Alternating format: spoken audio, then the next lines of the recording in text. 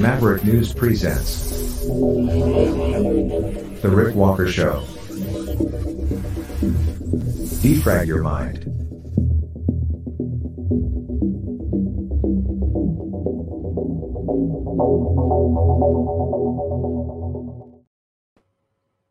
Howdy, everybody. Welcome back, Maverick family. Hello, new viewers. Welcome back to the Maverick News channel. Tonight, another attack in Israel. Somebody stabbed a little old lady, stole her vehicle, ran over a bunch of people. We'll tell you about that.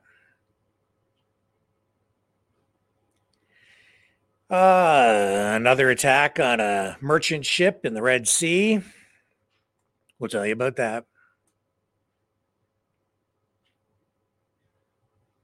Iowa, the race for second place is underway as Republicans prepared to coronate Donald Trump. We'll tell you about that. Ecuador, it looks like the government of the day is finally bringing some of the chaos to a conclusion, getting control of things again, as this unrest, this bizarre sort of civil war thing erupted about 5 days ago or so, almost a week ago. It's really a drug war, or a war with the drug cartels in Ecuador. And some of the stuff that has been going on, it has been bizarre. We'll show you the Batman and the Joker armed on the streets. We'll show you a lot of stuff tonight.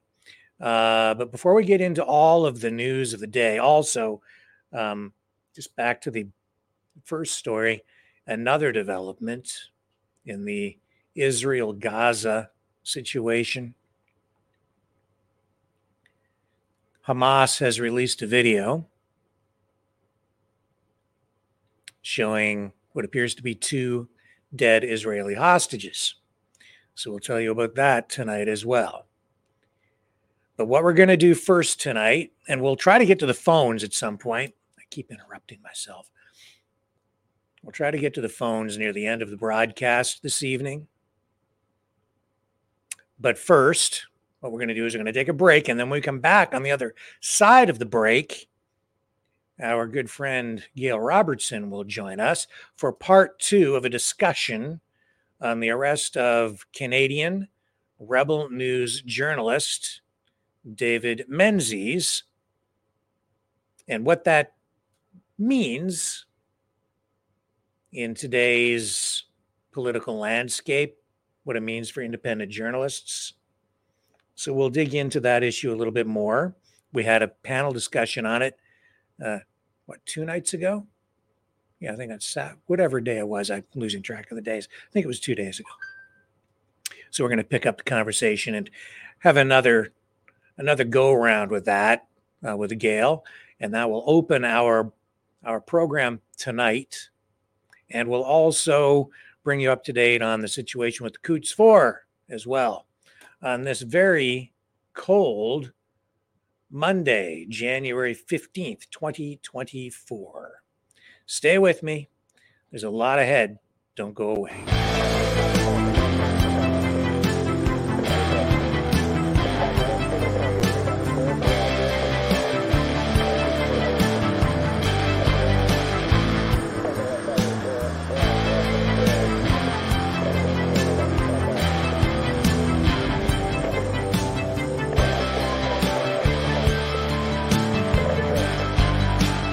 Maverick News.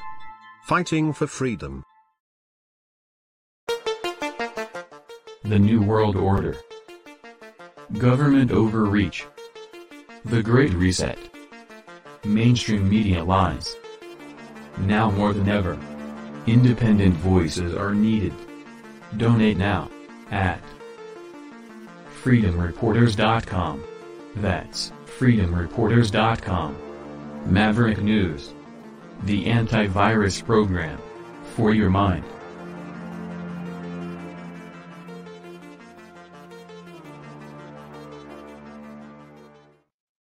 Gail, it is so good to have you on the program. I truly appreciate you spending the time here with us.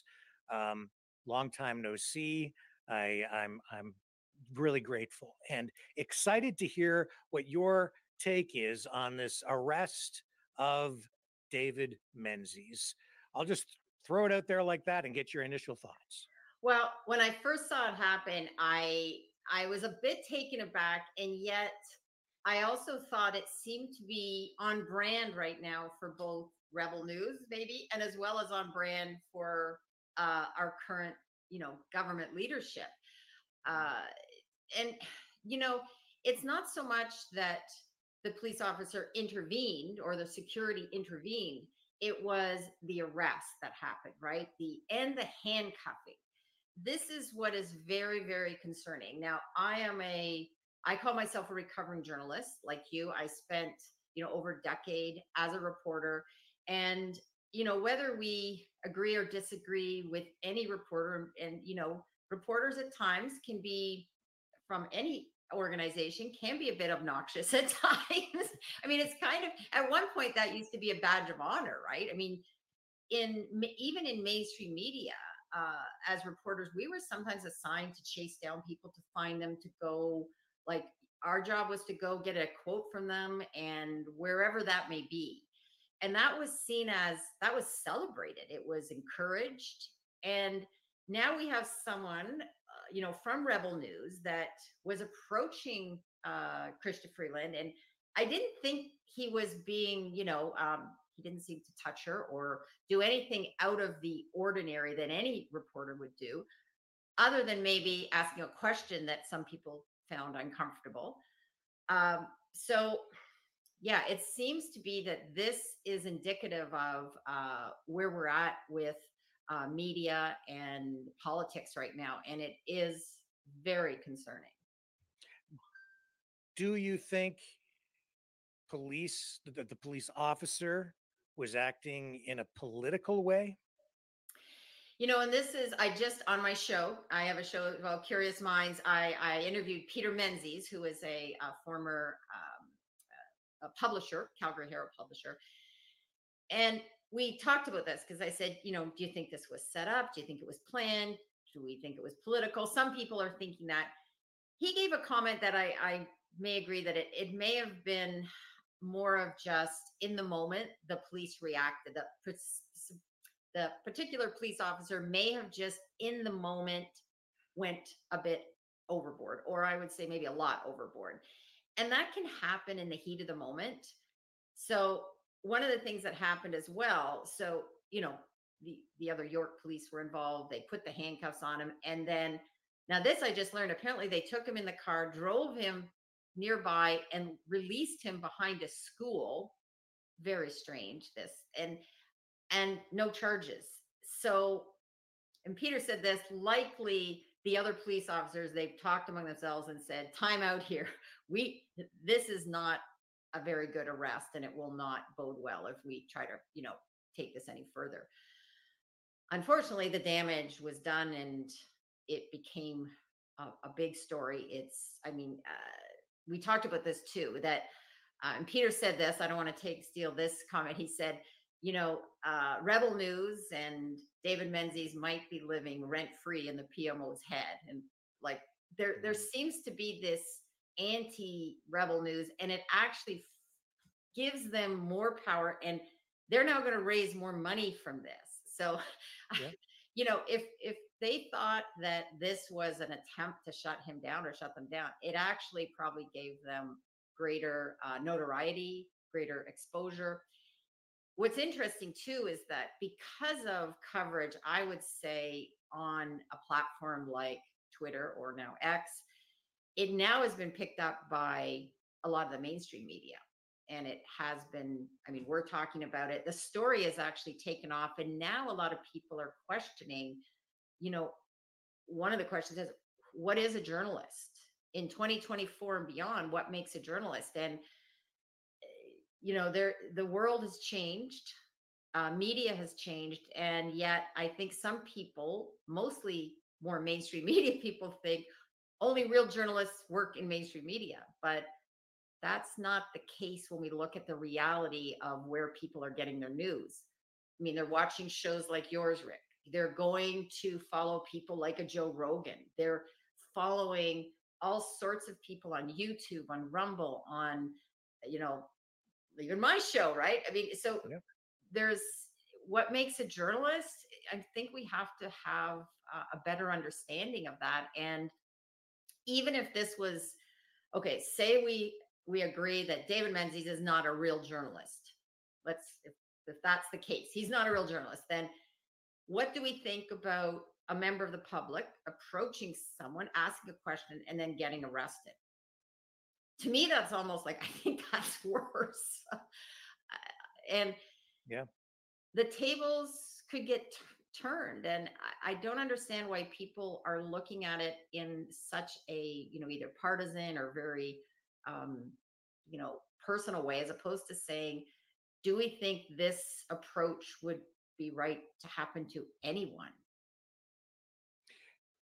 What you touched on there is the broader issue that has bubbled to the surface again for me, and that is, what is a journalist? I have struggled with this.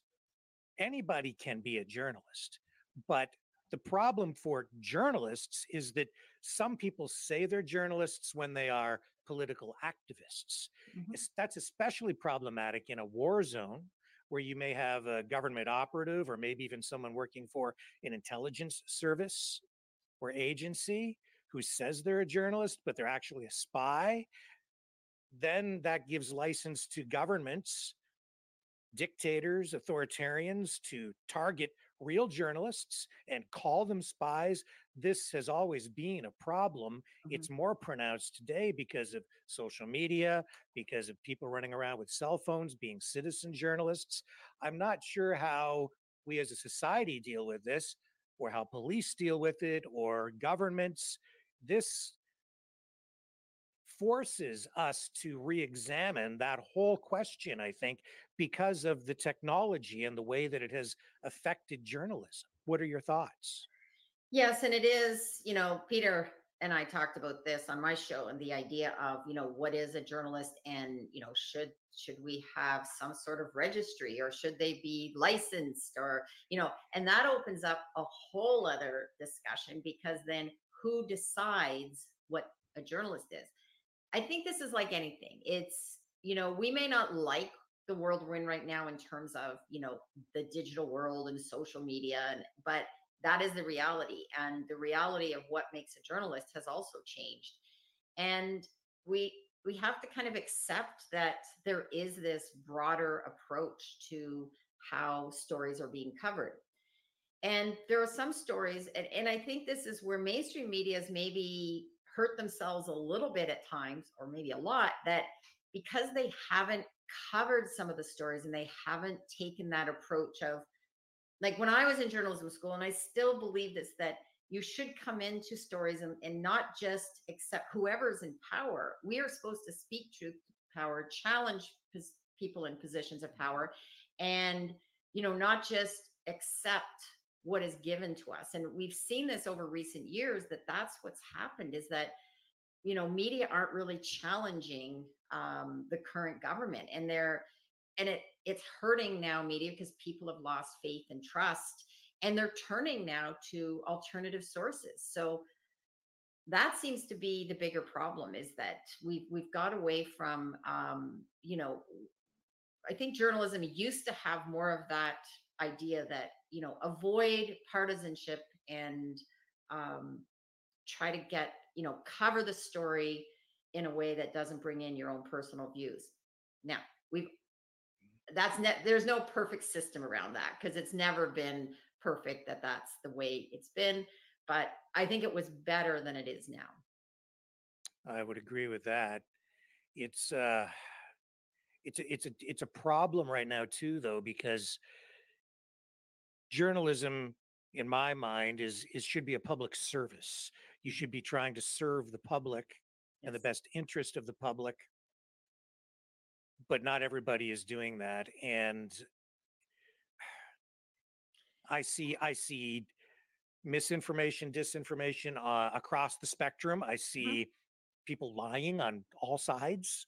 Yep. I see some people trying to do a good job, and it's becoming, especially with artificial intelligence and the information war that's ongoing right now. And we're in war, in a period of war, so truth is a casualty, obviously, because of all the propaganda. It's difficult for the public to figure out what truth is anymore. Yeah, and I think to a certain degree that's not a new problem. I think we've lost, though what we have lost sight of is the ability for more people to have discussions and debates about things and not to get attacked and not to get unfriended and not to get canceled and not to get abused. And that's probably the biggest change. Is there used to be a little more opportunity that you could agree with, different political parties, and not be against them 100%, and also not defend your own political party to the nth degree, right? And that's, I think, what's happened now is people have got very divided. And we have, though, that's almost encouraged to a certain degree. And again, I'll go back to looking at what happened during COVID, where that divide was almost celebrated to banish people who didn't think the way we were told we should think. And a lot of people now are looking at news stories coming out and finding out about what's happening, and specifically about what's happened during COVID. And we've now, what's happened is people have lost trust and faith, public health, in politicians, in media. Yep. And that's a big problem right now. And why we need, I work in this area, I said we need more curiosity. We need to be asking more questions, and you need to do research, and don't just cherry pick. You see one comment or one headline, make sure you check into it a bit more, and we need to have more critical thinking. That's another thing. We've lost that in our schools, in our friendships. Do you think, I think the public, certain segments of the public, have lost a lot of confidence and trust in policing as well. I think Right. police services, their culture, their professional culture, their ideology, their approach that used to be community policing based has shifted. It's changed. I think it is more ideological, politically ideological. But do you think the arrest of David Menzies and incidents like we saw during the Freedom Convoy, where people were beaten, those kinds of things, is that a problem? Yes. And I will say this, that I have a great deal of compassion for police. And at the same time, I think things have become more political because there is greater influence from politicians into police, into our justice system. Very, very dangerous, because I said those tables will get turned and people will not like it when it's turned against them. And now when we look at what's happened, like what happened in Ottawa with the convoy versus what's happening now with protests, whether you want to say pro-Palestine, pro-anti-Israel, whatever, however term you want to use, but we see these protests now and we see a different approach. And even though, and I've heard people say, yeah, well, it was different because in Ottawa, they set up encampments and they were settled in there. But now we still see protests that are happening for months. They're moving around, but they're targeting certain areas, or so it appears. And, the police, I've heard this from a few people, that the police fear for stepping in and taking action. Now, here's the other thing that's happening is the media coverage, right? The media coverage in the Freedom Convoy, early on, there was lots of media stories looking at who was funding these people, who was funding these, groups of, truckers that were coming in. And the assumption is that they were wrong and they were getting funded by some international or US forces. And the current protests, only now are we starting to see more recently some research into the funding of who are the people that are out protesting. And there is some very delicate topics that both the media and the police are reluctant to touch upon, because you'll get called a racist or a misogynist or white supremacist or whatever term of the day if you question anything. And that's very dangerous. And I think it's very difficult for the police.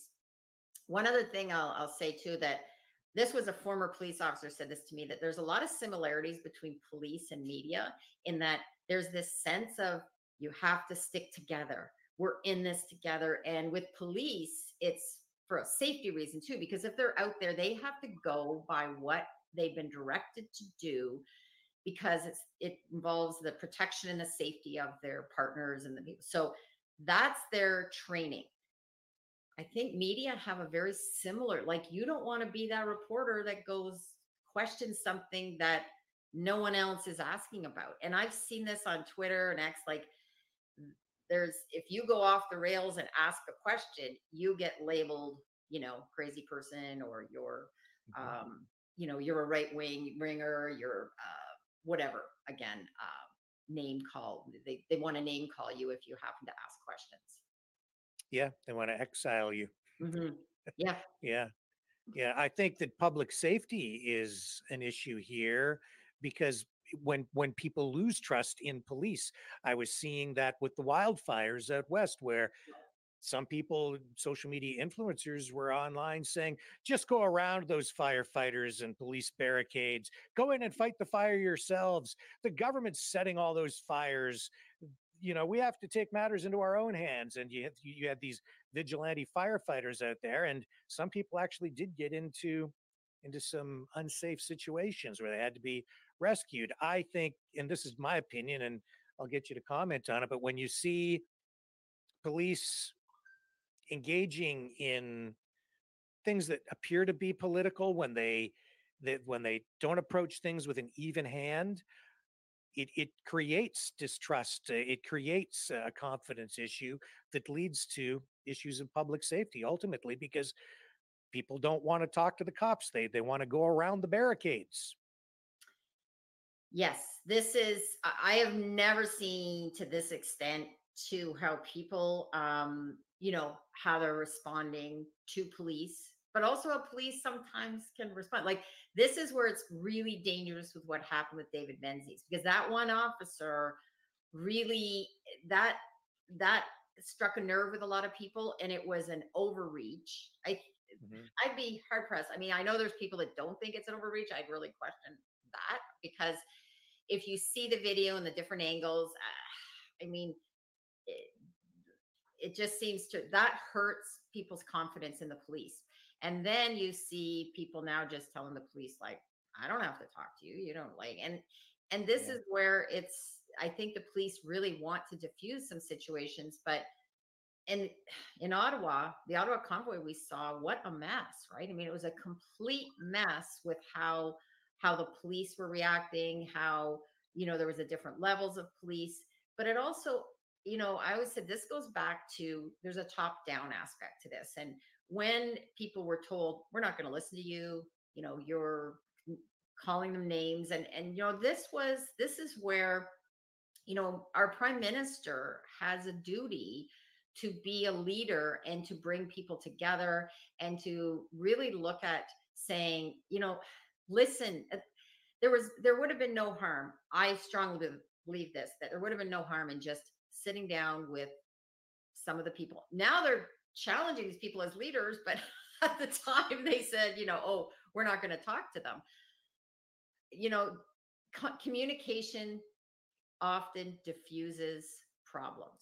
And we see this in, right now in the education system as well. I see,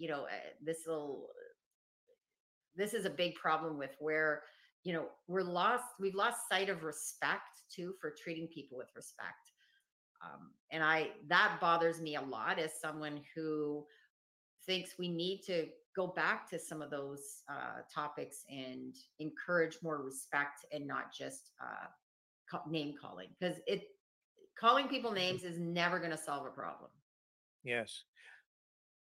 With police, I don't know about you, but my relationship with police when I was with mainstream media for over 20 years was always very good. Mhm. Uh, Excellent relationships. It was always about public safety, um, working hand in hand with them to get the right messaging out, not being, you know, one of them, Mhm. holding them accountable where necessary as well. And they would hold me accountable if I did something illegal, they'd arrest me, right? Yeah. So that's fair. But how do we get back to that kind of relationship? Because I know now when I've called police to get information on a story, sometimes they talk to me, but often they won't even call me back because it's like, oh, well, he's not with, he's not an official reporter anymore because he's not with CBC or CTV. So how do we get back to, or how do we get to a place where we can improve that relationship? That's going to be a big job ahead of us because it's not just about the police and media now. It's about a whole political agenda. It's about, we have constant battles. We see this in the House of Commons as well. We need to have a whole different approach to how people are making decisions. And sadly, we're in a big mess right now when it comes to how politics is happening. And I've said this for a while. There's a pendulum, and the pendulum has swung very far to one side, and it's starting to swing back. And my goal is that I hope we can find to settle somewhere more central. Sadly, though, I see this that people are very stuck and dug in on, from a partisan perspective. Here's one story too, that there's someone on Twitter/X that was commenting, and this is a person with a journalism background, was commenting, very much thinking David Menzies deserved it and, the police were right, but then was defending an Indigenous reporter who was, arrested when they were removing an encampment. I think this was in Edmonton. And I mean, my understanding is that she was given a heads up. Listen, we're going to come in and be doing arrests. And this person decided to stay. And I like full power to someone that's like got that kind of, belief and is going to stay with the story and decide to get arrested. But I think they're two separate cases as well. And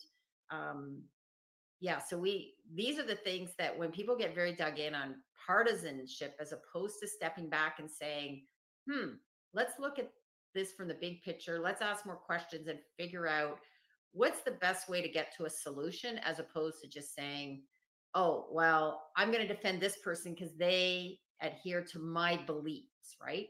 And lots of people are saying this, and I've been very clear. I'm not a big fan of the David Menzies Rebel News approach to coverage of certain stories, but some of the things I think they're doing well. There's a story they're covering right now up in Ottawa.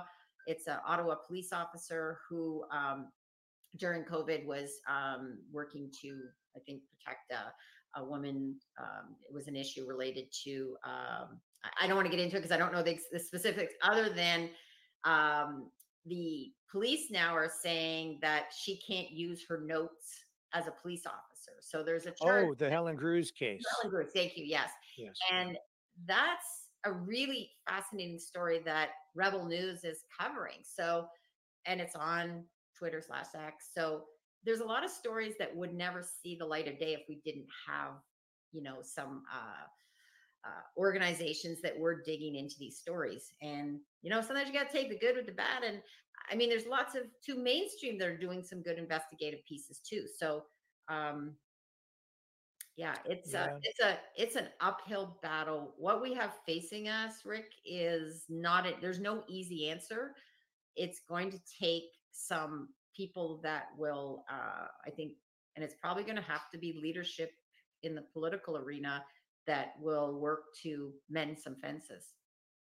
On our side as journalists, I'm not comfortable doing what I'm doing. I'm not comfortable in my own skin any night when I'm sitting in this chair because journalism has changed. I'm still old school, but I'm practicing new form journalism. There's opinion in it. Every time I spout off, I cringe. I I'm navigating my way through, but I don't like what I'm doing. But I'm still actually enjoying it at the same time. It's a double-edged sword. But I want your thoughts on this. I'm also seeing out on the street some independent journalists actually getting right up in the face of police officers. That, again, because I'm old school, that really bothers me. I would never do that. I understand why some people are doing it. Again, it comes down to an erosion of relationship between journalists, in particular independent journalists, and police. They don't seem to know how to treat each other properly. I would never do it, but some people are. And so where are we at with that? I don't even know how to formulate the question because it's such a complex issue. Well, I think we see this now is that as we let things percolate, and when I say that, we're letting a lot of this fester. These problems are festering and becoming problems, and people are now out protesting. And I agree. I think yelling at specific police officers, I saw this during the convoy, I see it during the current protests, that's not going to get you too far, and I don't think it helps the situation. A lot of these people, it's like though yelling at the person that's the frontline person in the retail store, right? They're not making these decisions. They are part of an organization that they're given their direction to go out and do. Again, I think we need to have a different approach to how we communicate. So yeah, that is a problem. I don't agree with this getting in police faces either, because they have a gun, but the other thing is they are doing their job, which is to be out there and keep the peace or try to follow direction. The problem is what I said at the start is that it's about the political interference. That's at the root of why we're at where we are now, is that there's been calls made, and what we saw in the convoy happen with people. There were people that were hurt from mainly like they were standing their ground, rightly or wrongly. They were standing their ground, and we see it now in protests, and the police are allowing some of these things. So this is where people feel like it's become more political. Why are they not taking a different position on the current protest versus Ottawa? And the other thing is, in Ottawa, they were going to, the Parliament, right? They went to where Parliament sits, to the national city in our country. And and this has got me, I know, with some people that I know in Ottawa, because I said, listen, you don't own that city. That's owned by all of Canada. If you decide to live in Ottawa, that's different than living in other places. So, I question if the issue is right now with, from a Palestinian perspective, if the issue is with Israel, why not be at the Israel embassy? Why not be at, even if you think our government, then go to a government office person, but to go to individual communities, to go after Jewish-owned businesses, that does not seem to be what is that. I mean, if you truly are against a certain policy, that's what I find puzzling as to why that's happening. And, I'm definitely curious about that. Why? I mean, I might have an answer, but that's a problem. That's why people have lost faith and trust, because now decisions are being made from a political perspective, not a consistent pattern of decision making. And anytime you're not consistent, we run into problems. Do you consider what you're doing journalism with your program? I would. Yeah. Mm-hmm. Yes, I do. When I started Curious Minds, I really wanted to get to talk to people that either or are ignored by mainstream media, or they're being dismissed, or maybe not quoted appropriately. So my job really is to ask questions and to give people an opportunity to talk about topics, whether it's about, I work in manufacturing. I mean, the ban on plastics. I've interviewed Christy Armit, fascinating about how decisions on plastic bans are being made from an emotional perspective, not a data-based perspective. And, topics like this about media coverage, are really, really important for us to have these discussions. And, I often quote Ted Lasso, be curious, not judgmental.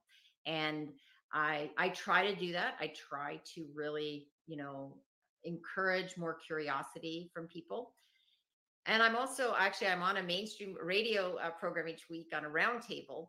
And one of the things I try to bring to that is the idea of being curious. And I think I'm making, that small difference to get people to maybe step back and ask questions and not just jump on bandwagons. I'm usually the only nonpartisan person too involved, but in that I don't have a strong, I'm not part of a political party or a union or anything like that. So I usually come to the table with a less partisan political approach. So you worked at the Windsor Star, Mm-hmm. did some great work there.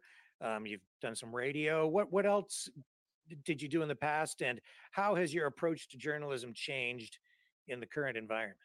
Well, I started out, yes, I started in journalism in high school, and got very involved and decided to go off to Carleton University. And I still remember I have a shirt that I just dug out of a trunk that said, out to change the world on deadline.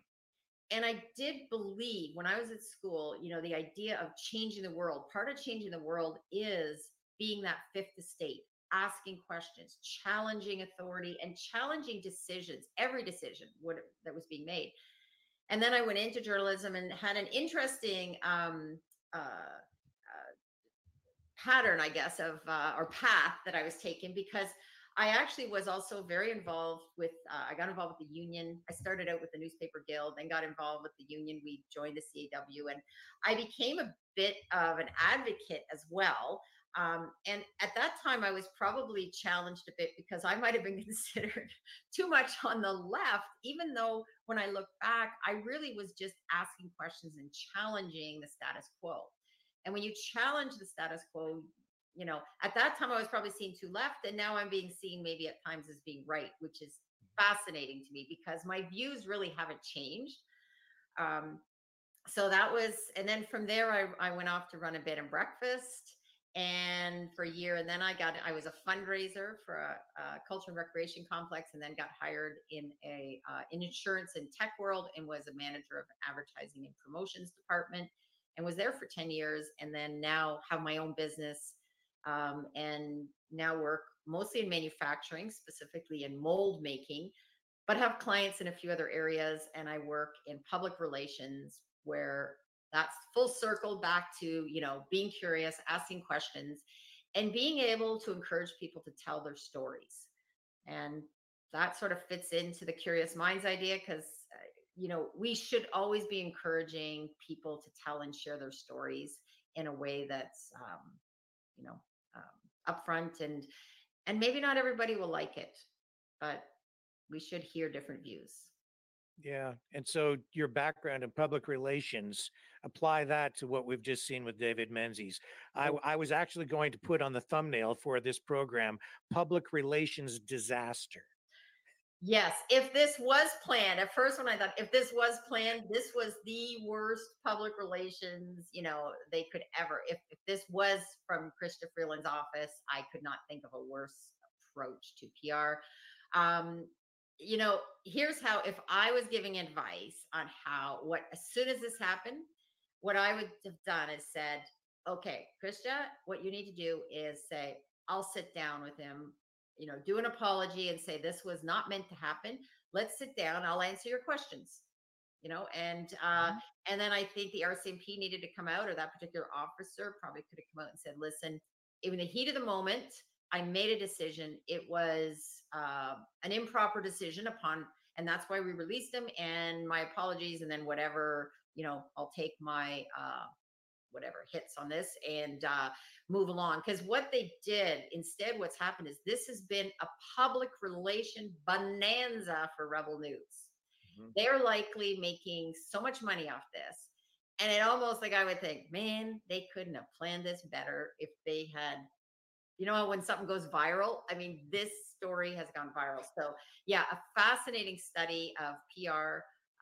And then for Krista to come out and say, well, I don't know about it, or that we're at arm's length. And well, it's your security detail, right? So take ownership.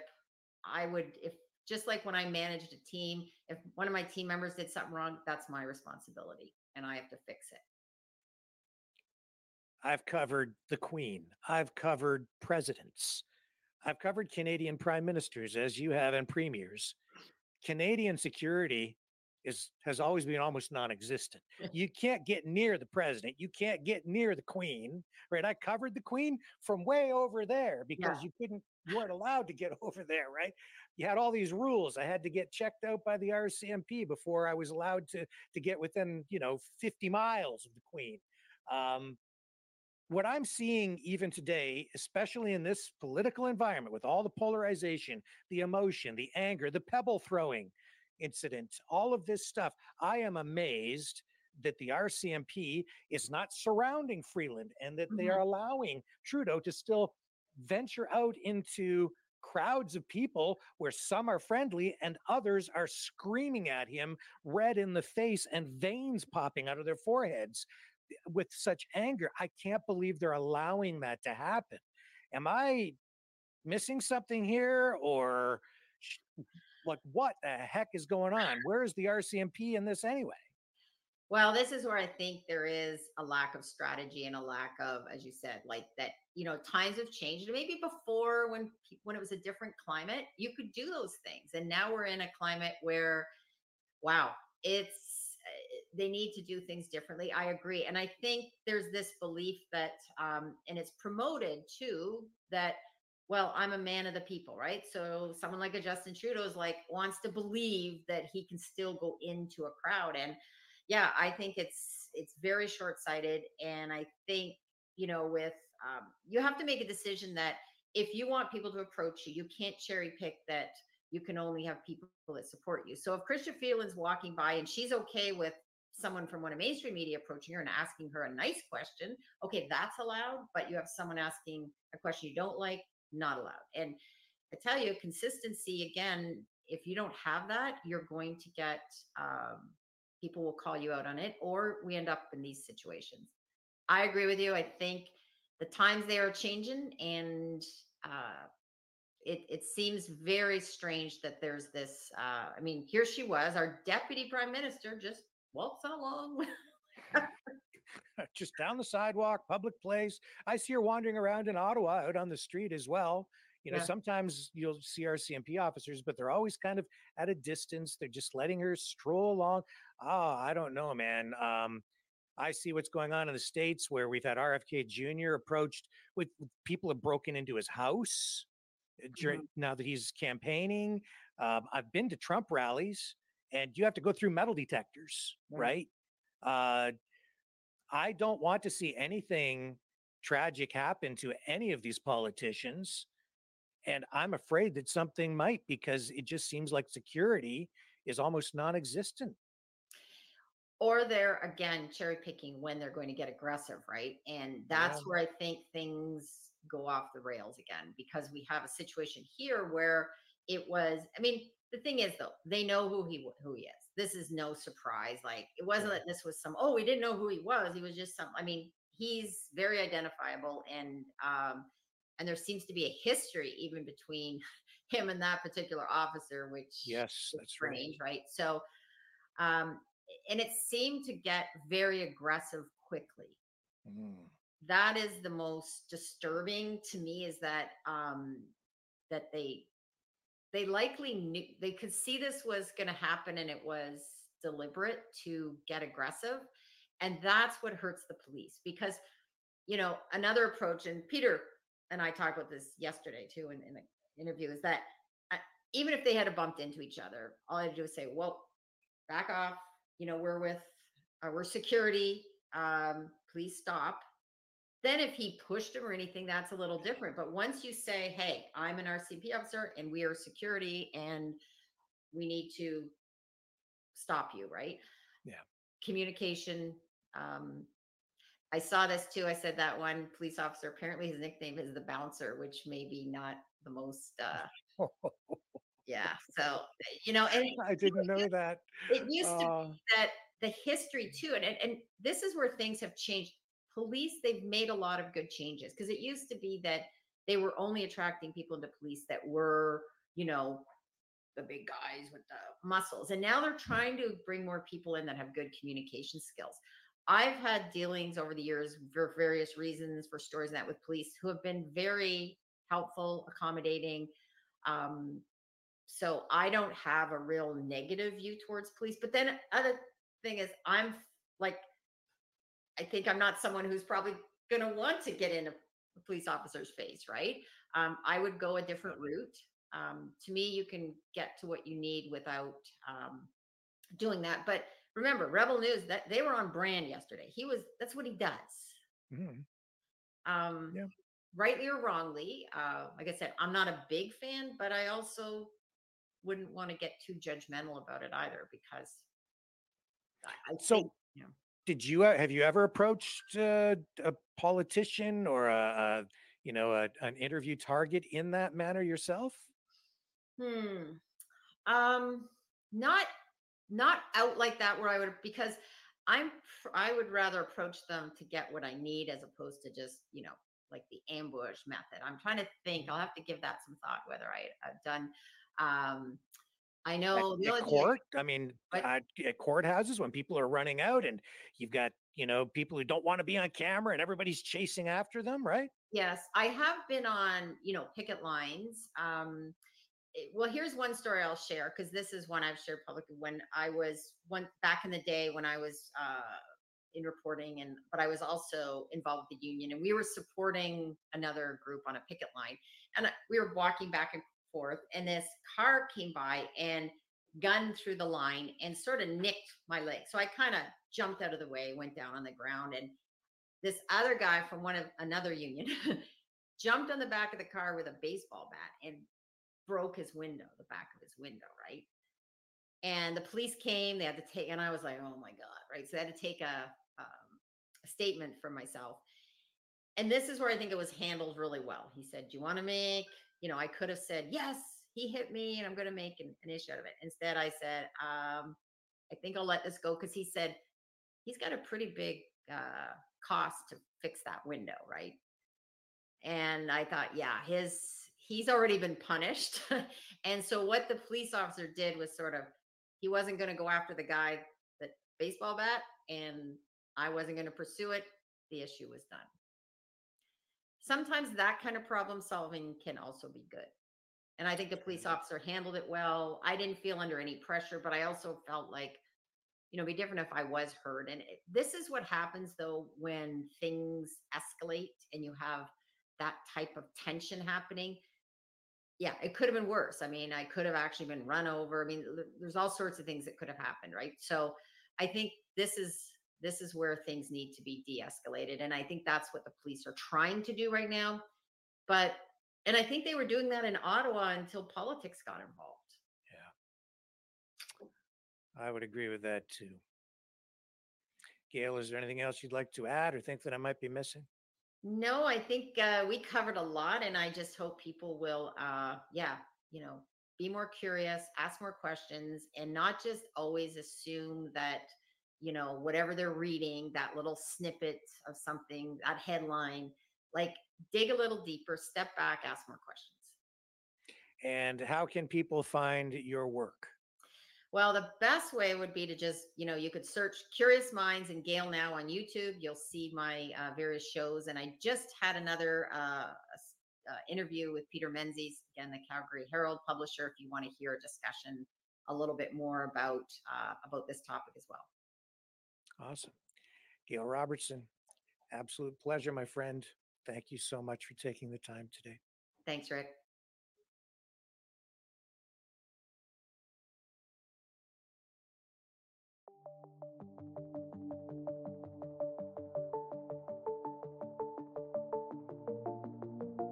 Greetings, brave Mavericks. Our quest for truth continues. We go beyond fake news. Together we expose propaganda. Together we pull others out of rabbit holes. We are maverick thinkers. We are all unique individuals, defenders of individual rights and freedoms, credible, trusted, grounded in reality. Maverick News, Maverick News. Defending free speech, free speech. Donate at freedomreporters.com. Do it now. Tomorrow may be too late. Maverick News. The world is watching.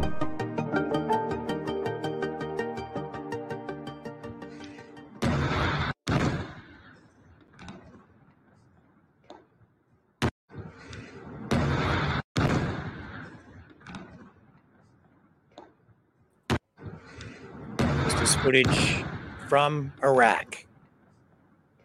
Explosions near a U.S. military base, possibly hitting a U.S. military base. Information still coming in.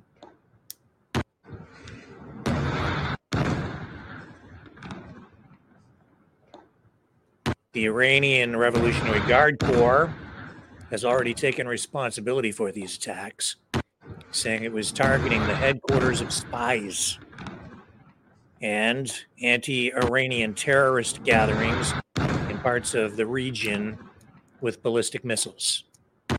Apparently, 4 people have been killed, 6 injured in this attack, according to the Kurdistan Regional Security Council.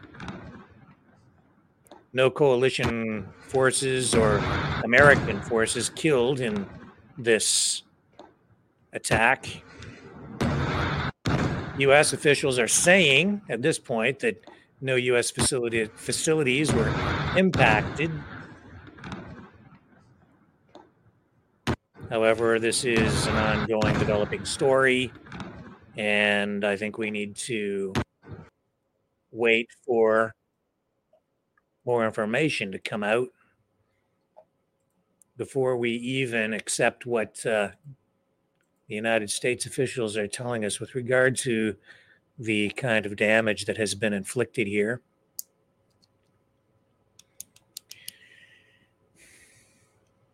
So we're getting more escalation now. Iran launching an attack into Iraq. I'm old enough to remember the Iran-Iraq War. Any way you slice it, regardless of how you view it, the fact is, all of this started October 7th.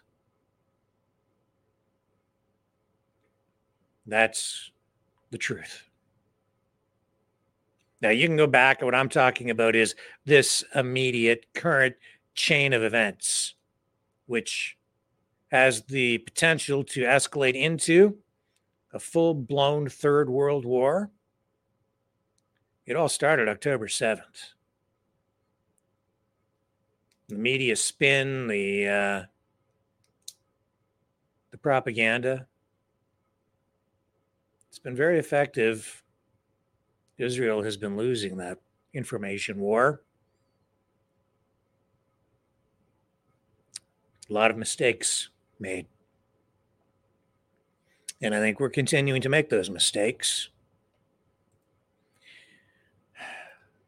on all sides.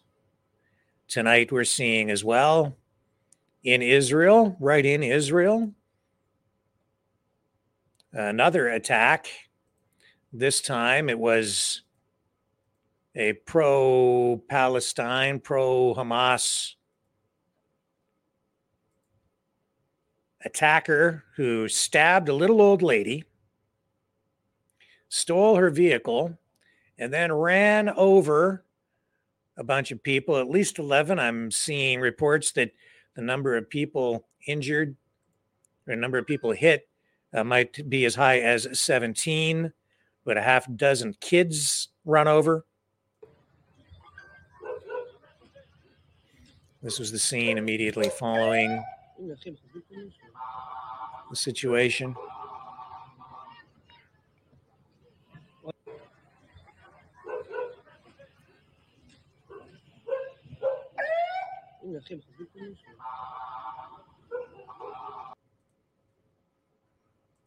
See what else I can bring up here for you. We have ground level video as well. Here it is.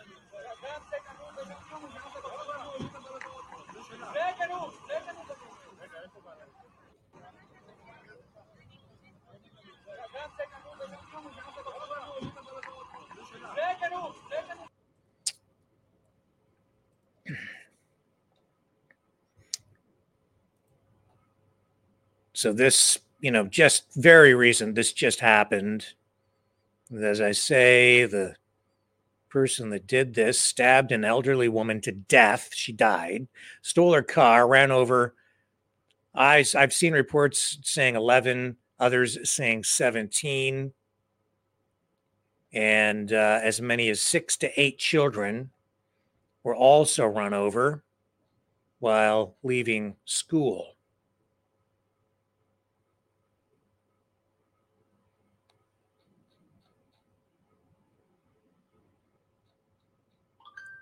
So all that going down tonight as well. And we're seeing escalation in the Red Sea, where another merchant vessel has been hit. This one was a U.S.-owned cargo ship targeted just off the coast of Yemen by those Houthis, and here's footage of that.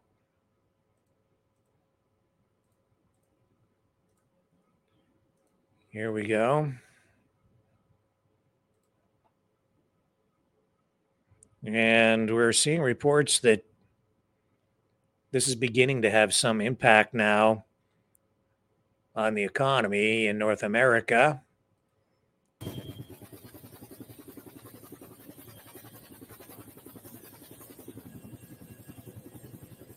Supply chains being disrupted. These shipping channels in the Red Sea account for somewhere between 8 and 10% of all world trade, global trade.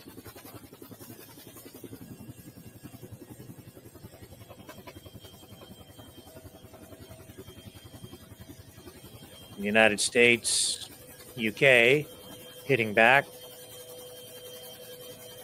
over the last few days with attacks right into Yemen, airstrikes, limited, but they did happen. And the Houthis vowing to strike back, and now you're seeing that. You're seeing more escalation. Now you're seeing direct involvement with Iran into Iraq, where the U.S. presence is, well, they're there in a limited way, but I don't know how welcome they are, truly. So the situation for the U.S. and in Iraq is fragile at best, I would say, because the military's efforts there, I think, were largely for nothing. And that's the sad reality of that. But you do have other spots in the Middle East where the U.S. is much more entrenched, namely in places like Saudi Arabia and, of course, in Israel.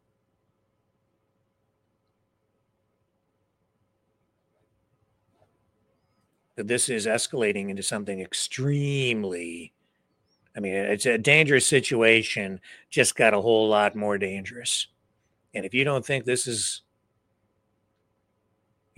this is going to be isolated to the Middle East this time, think again. Have you seen the protests in the streets?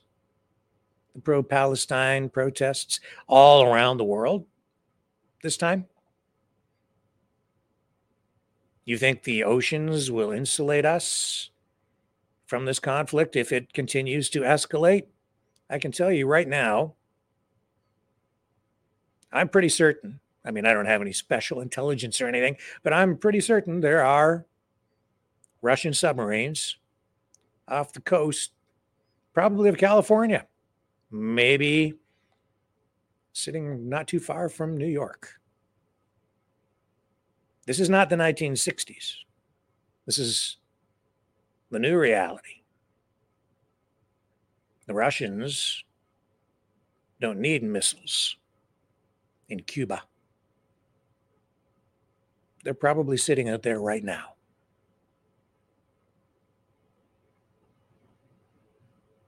Welcome to the new reality.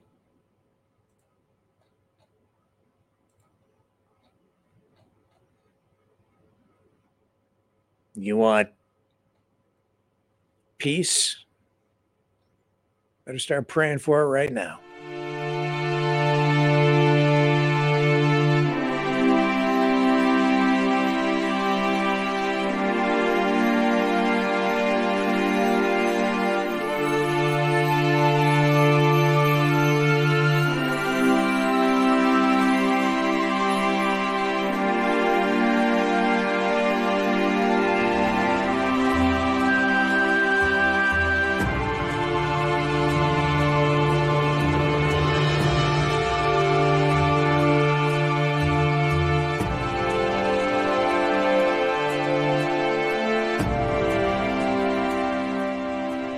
Maverick News.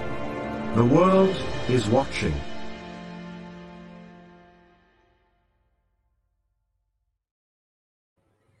Okay, so what else can I tell you about that car ramming attack? Well,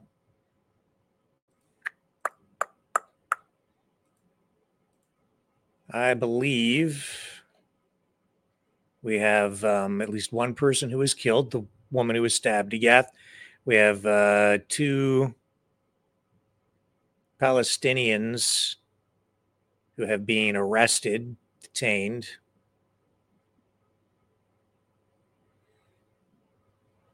That woman who was stabbed apparently was taken to hospital in critical condition and then passed away afterward. Police in Israel calling it a multiple car ramming attack.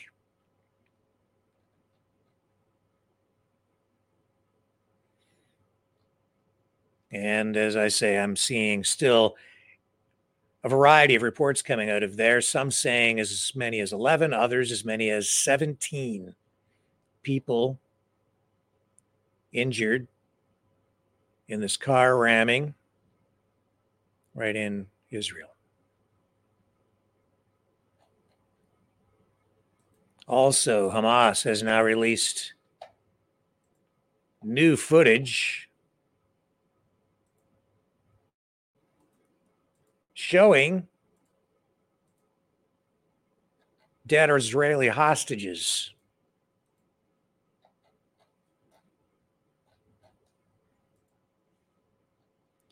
I'm not going to show it to you.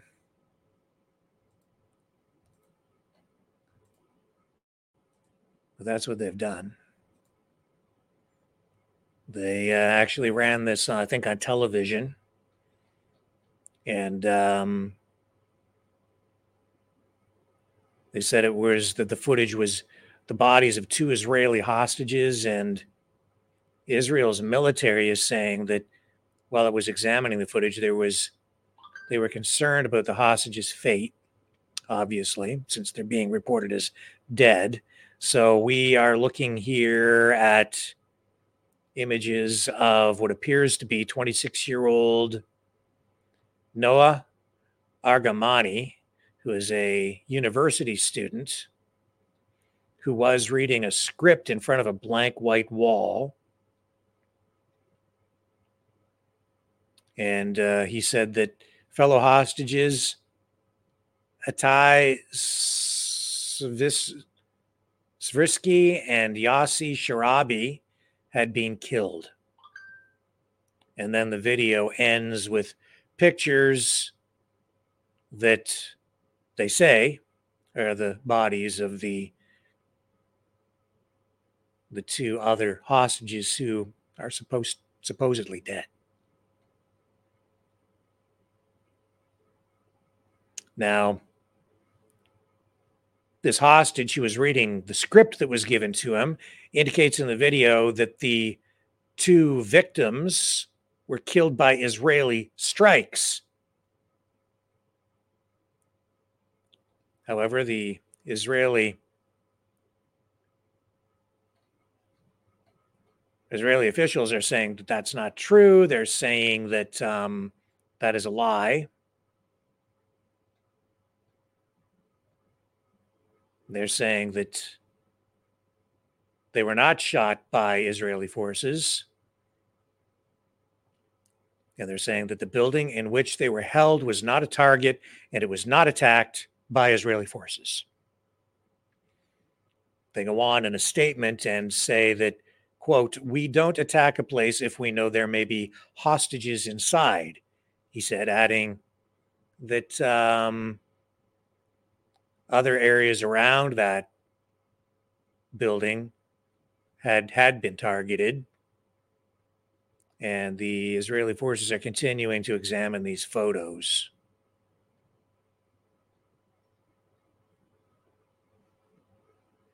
And so this goes on, and it continues to escalate, and Hamas continues to hold hostages.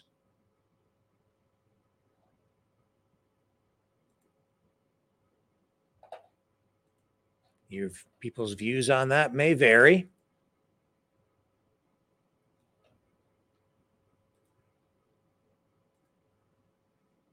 I think personally that that's unacceptable.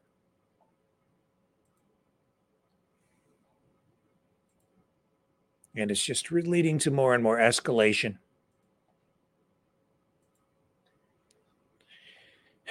So we're in a really serious, a very dangerous situation here. I've seen other online pundits, anti-Americans, saying that the U.S. and UK and the Allied forces have just made things worse by trying to keep those shipping channels, those merchant shipping channels open in the Red Sea.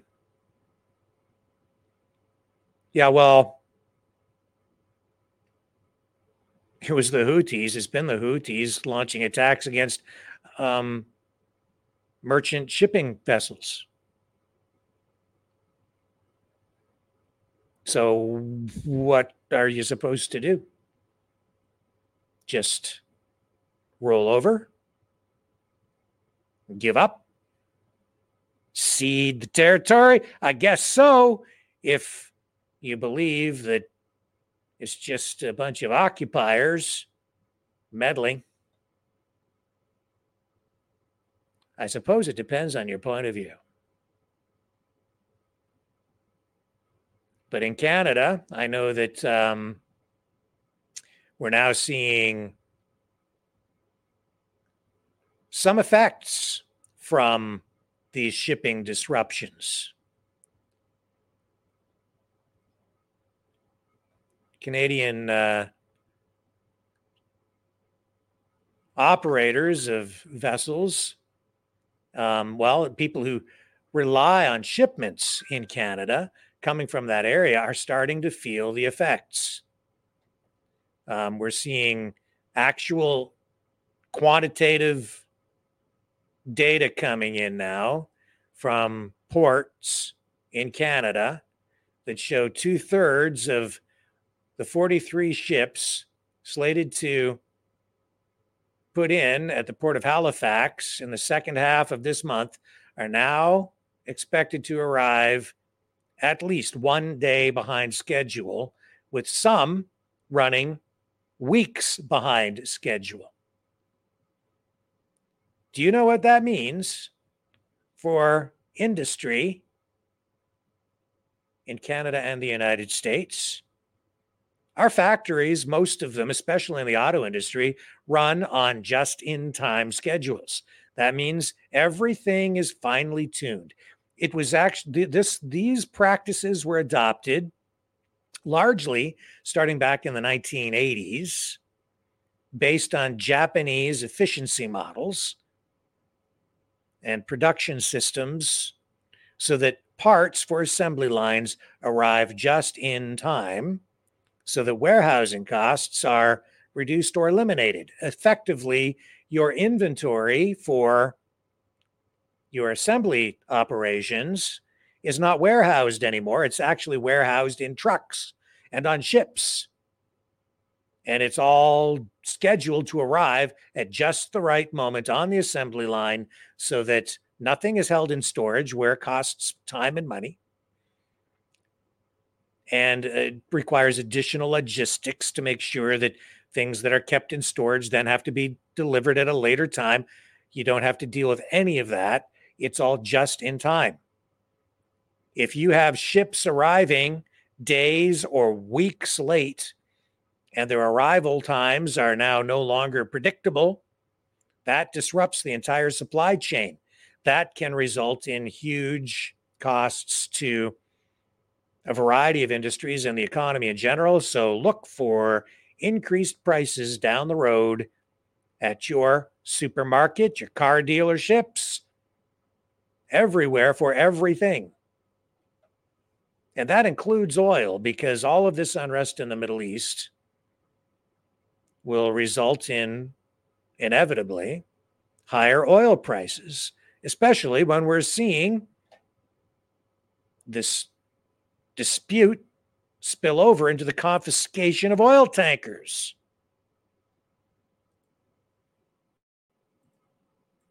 But these online pundits that I've been watching over the last 24 hours who are saying they've just made things worse by trying to keep those shipping lanes open. Well, whose side are you on?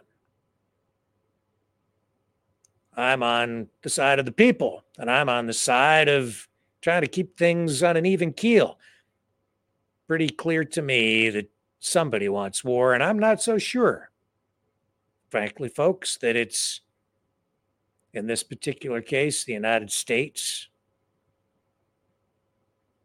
or the UK or the allied countries, because the escalation, honestly, does not seem to be coming from this side. Keep in mind that the Houthi rebels were warned repeatedly. They were told, stop attacking the ships or we're going to hit you back. Stop, stop, stop. Please stop, stop, stop. And they didn't stop. They kept it coming. Now, I think it's kind of a trap, honestly, to escalate in this way. So in that way, they have kind of made things worse by keeping the shipping lanes open. I think that maybe there could be some alternative strategies that could be used, but it's a very delicate and complicated situation.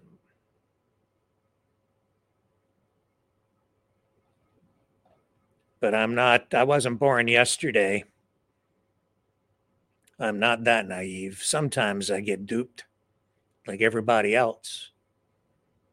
But the wool is coming off these eyes. I'll be right back.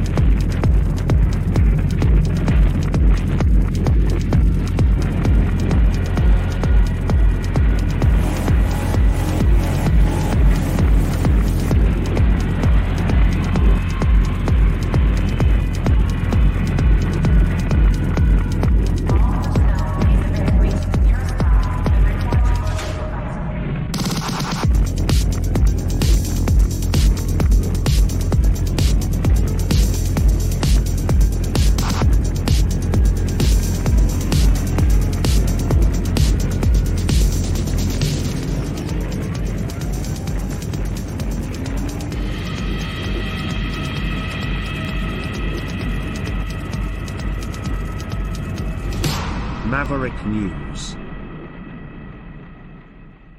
The world is watching.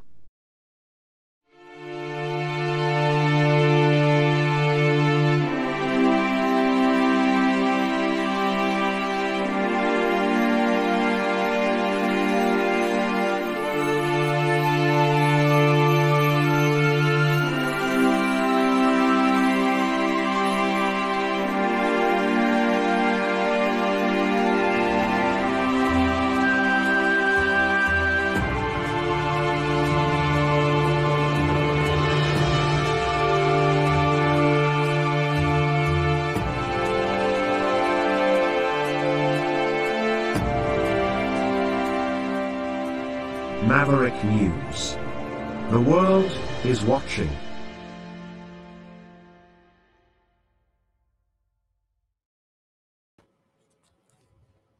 Well, all that's going on. Immigration still continues to be an issue here. You're seeing all these pro-Palestinian protests. You're seeing, everything is so unstable. There's such polarization and unrest in the streets. And here's this story out of ABC News tonight. Just look at this. After unprecedented border crossings, a record 3 million cases clogged U.S. immigration courts.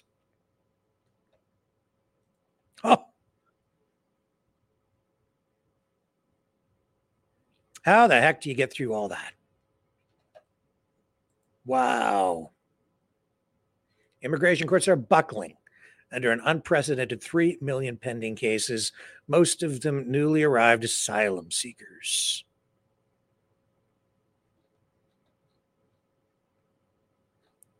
I don't really need to tell you anymore, do I? I mean, we all know what's going on. Talk about a backlog, that's an understatement.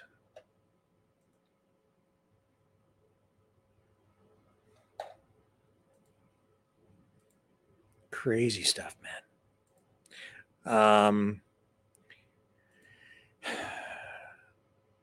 I told you. Everything was going to get worse. Everything's going to escalate. It's just the beginning. And we're still on chapter 1 of this new book that is being written called World War III.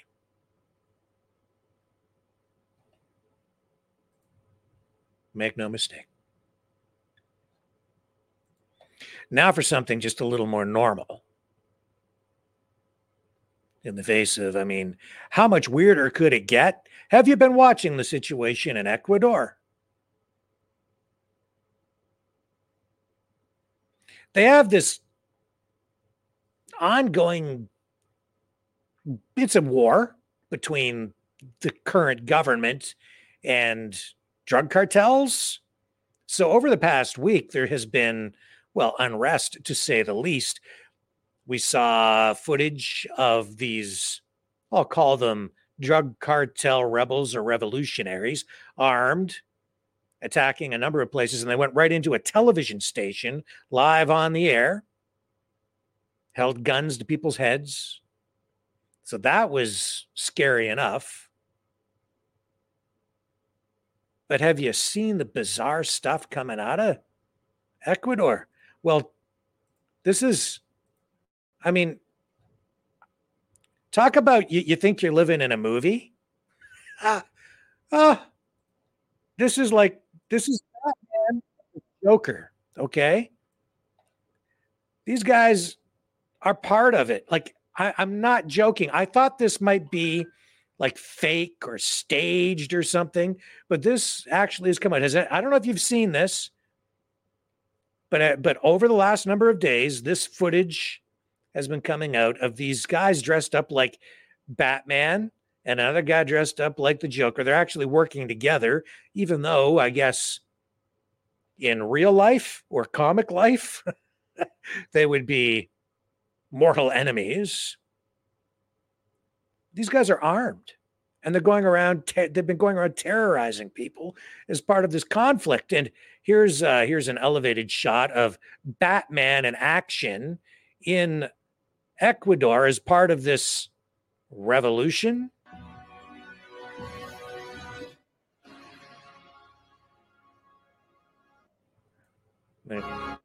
Somebody added some music to this particular footage.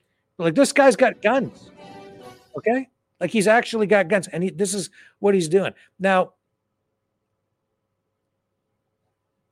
I thought maybe this is a good commercial there for KFC with their sign. Yeah, there he is, the Caped Crusader out terrorizing the people of Ecuador.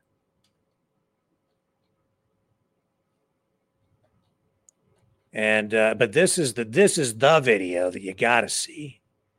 Okay, this here, A guy from one of the television stations went out and found these guys and bravely walked up to them, camera rolling, and look what we got out of that. Es lo que llamó la atención. Vaya, señor José Delgado. Tanto tiempo sin verlo. ¿Se acuerda de mí? ¿O no se acuerda de los pobres? Aquí he venido con un Batman de pacotilla. Porque el verdadero héroe es uno mismo. Porque así está Guayaquil. Now you tell me, are those guns real or is this like some BS? Guayaquil. Uno mismo es el héroe en esta ciudad porque nadie los protege. Or those toys? Like, what is this?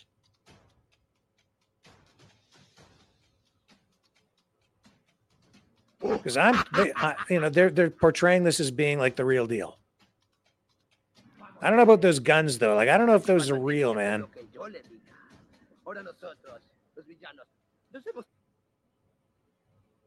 You know, if you go to Vegas or any touristy area, you're likely to run into people dressed like that. And, they'll pose for pictures with you. But I guess those guys are threatening to blow people's heads off. I don't know. Anybody else? I'm going to look in the comments here. Does anybody know what's really going on with that? Yeah.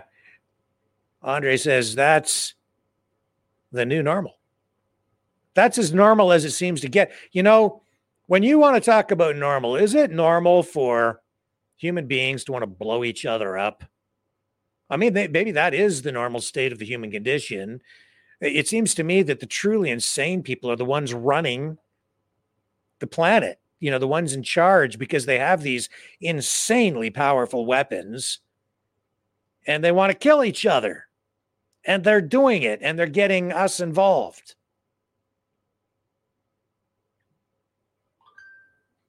Yeah. I don't know. Highway Frog says, where the heck is Spider-Man? Yeah, well, where is he when you need him? Kim RS says, yes, it is. Joker.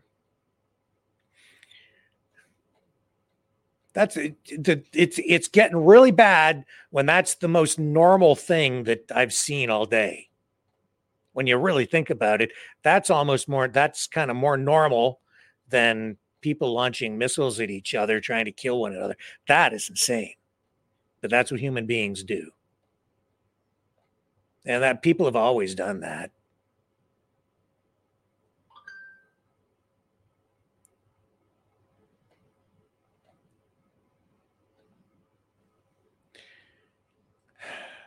And isn't that unfortunate? So I don't know. I'm going to check on something, take a quick break, come back. Got lots more. So don't go.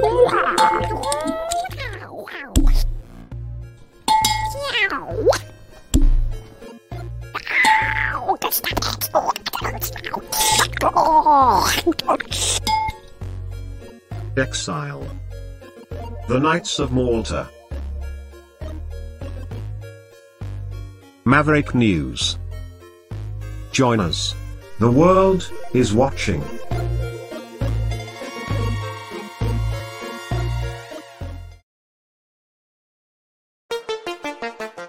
The New World Order. Government overreach. The Great Reset. Mainstream media lies. Now more than ever, independent voices are needed. Donate now at freedomreporters.com. That's freedomreporters.com. Maverick News. The antivirus program for your mind.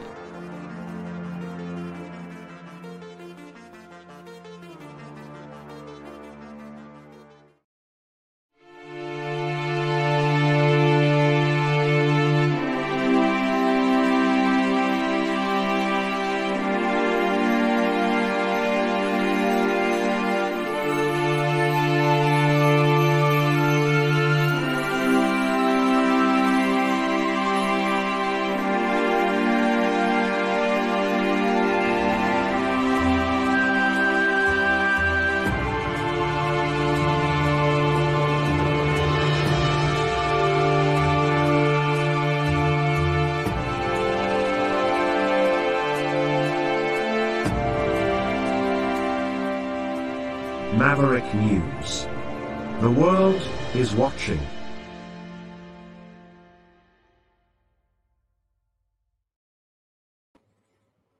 Okay, so I do not know, folks, exactly. I don't know. I'm just going to leave the Joker and Batman thing over there. Those guns didn't look real to me, but there are all these reports out there that saying that they're going around threatening people in the Civil War. I can tell you tonight, though, that we are seeing things settling down a bit in Ecuador. The government has now declared control over the prisons there where there was unrest. They've freed some hostages after getting control over a lot of the areas where they've been at war with these drug cartels. And they did declare like an all-out war on each other over the past week.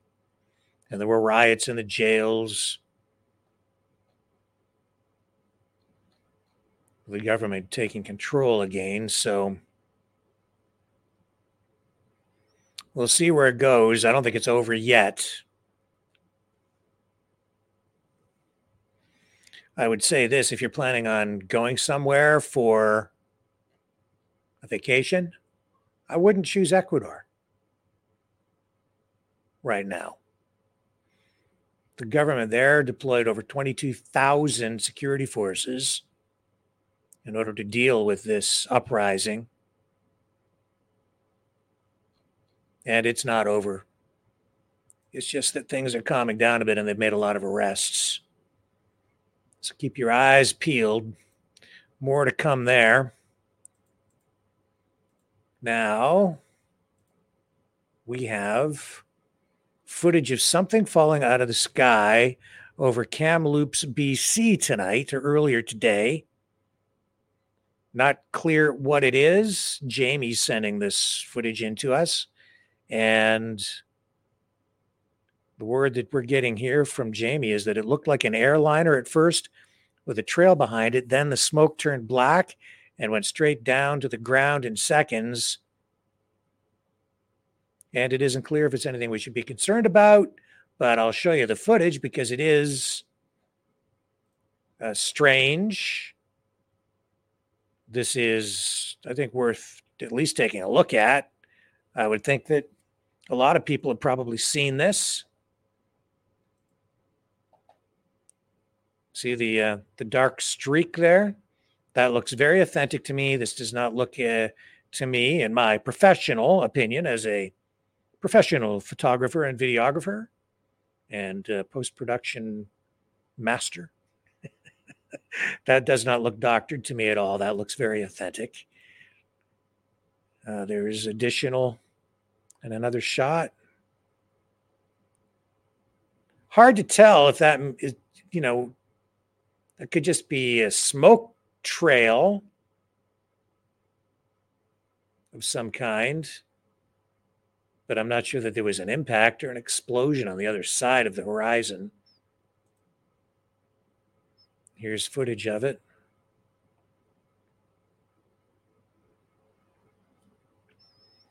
So I would say if anybody knows anything more about that, message in. Let us know what's going on. But tonight we have the stills and the video, but we don't really know what it was. That doesn't look like a vapor trail. That looks like smoke to me, and a lot of it. But I cannot say with any certainty. So just a little strange breaking news there for you tonight. Pull that down. Sorry, folks. Pull that off.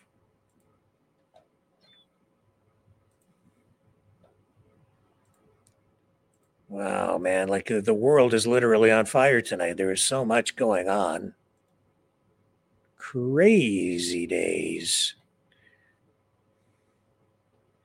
And there in Ecuador, it's, they had like over 100 prison guards being held at the height of that unrest.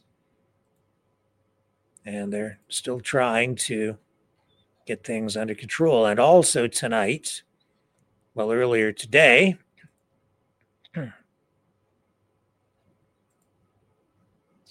there's a guy, this is going to maybe make some people's heads blow up. This is a case we told you about months ago. Today, Brian Perret, 37 years old, from Chibougamau, Quebec, faced 16 separate charges related to wildfire arsons. Today, something you probably won't be seeing on too much of mainstream media, in particular, I would say the CBC. He pled guilty. So this is the dude. Let me get you a picture here. I have a photo of him, I believe it. Or no, actually, this isn't a picture of him. Well, it is. In the upper right-hand corner, you can see that this is an old post on social media. And what he was doing, as we understand it, is he was going around setting these fires and then telling people it was the government that was doing it. Do you remember back in the summer when I was trying to tell everybody that it wasn't the government? It was highly unlikely that it was the government because the government had no reason to be doing it because it made the government look bad.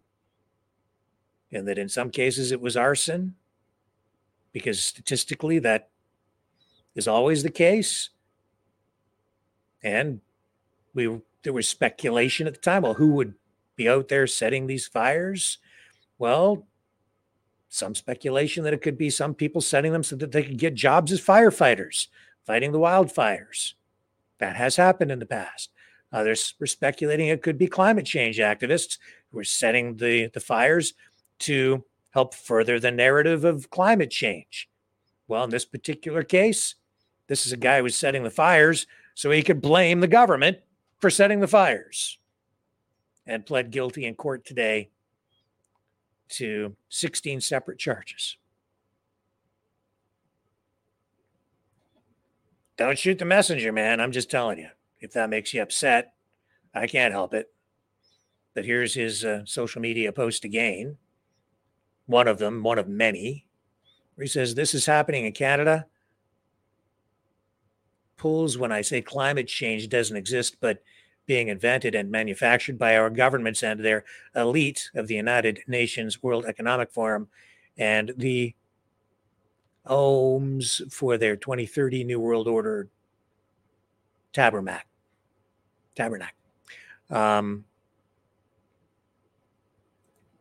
Yeah. So you know where his mindset is, you know where he's at, and I don't really think that the climate change thing is what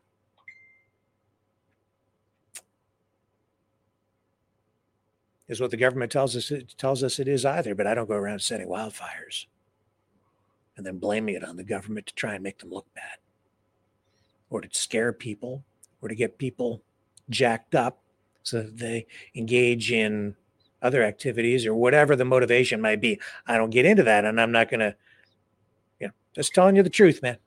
Just telling you the truth. And there's an absolute hardcore factual information for you straight out of a court, where the guy doing it admitted to doing it, and now you know. So beware those who point fingers and blame people for doing the very thing that they're doing. And isn't that what governments often do too? Flip things upside down. Hang on here. I'm just checking in on another message with regard to this situation out in BC. Let me dip out of this for a moment. I need to check this information. I'll be right back. Hello, world. Are you awake?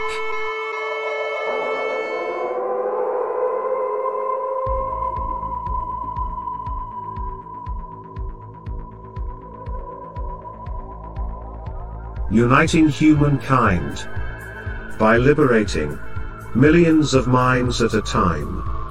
Maverick News. The world is watching.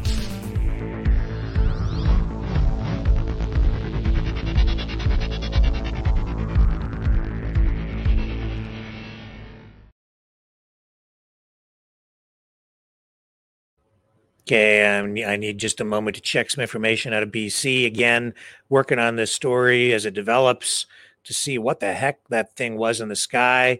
And we're getting now reports of traffic jams in the area. So it looks like there's something going on. Stay with me.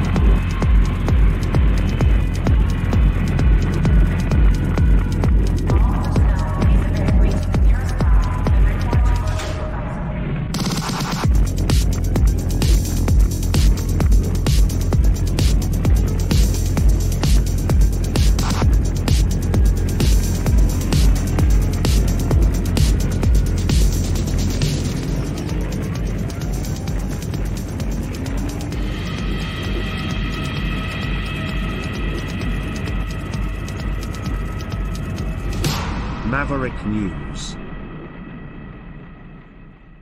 The world is watching. No, don't have any new info for you. I can tell you, though, it's really cold out there, as it is in many places across Canada and the United States tonight. Severe weather warnings in effect, extreme temperatures, and for the fourth day in a row, problems with the energy grid in Alberta. I don't know if that doesn't make people wake up and begin to realize that these green energy plans, if it doesn't make you realize that we're on a path to self-destruction, I don't know what else is going to take to wake people up. People are on the verge of freezing in the dark, literally, out in Alberta, an oil-rich province. 4 days in a row now, where the temperature has dipped down as low as minus 50 degrees Celsius. Minus 50.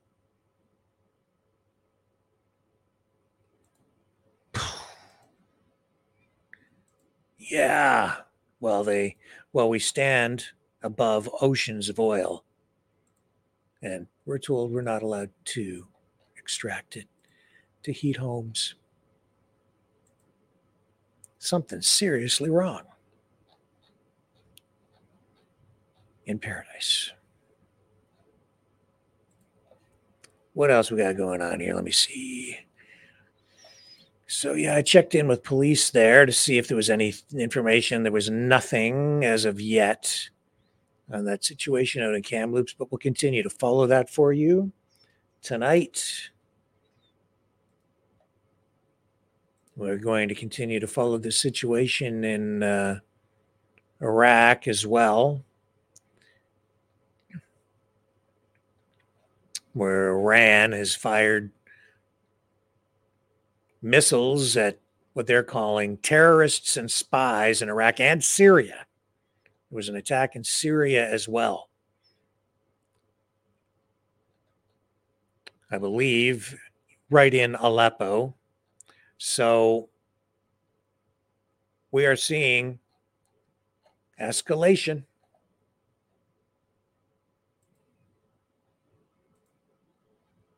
The question now is, what will the US, the UK, and allies do? How will they respond? Will they respond? Will we respond That is really the question. Now, I want to kind of check in to see what's going on with the situation in Iowa, where I understand Trump could set records. Set a record anyway in terms of support, as his rivals pull up the rear and try to come in second. So we know that we're looking, what are we looking at here?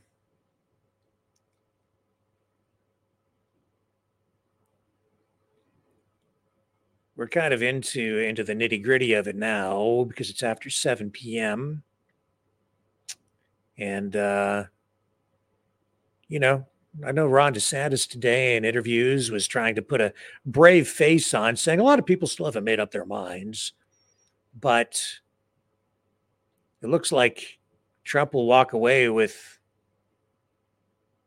at least half for himself. And then the rest will get split up among the other hopefuls, namely Nikki Haley and DeSantis.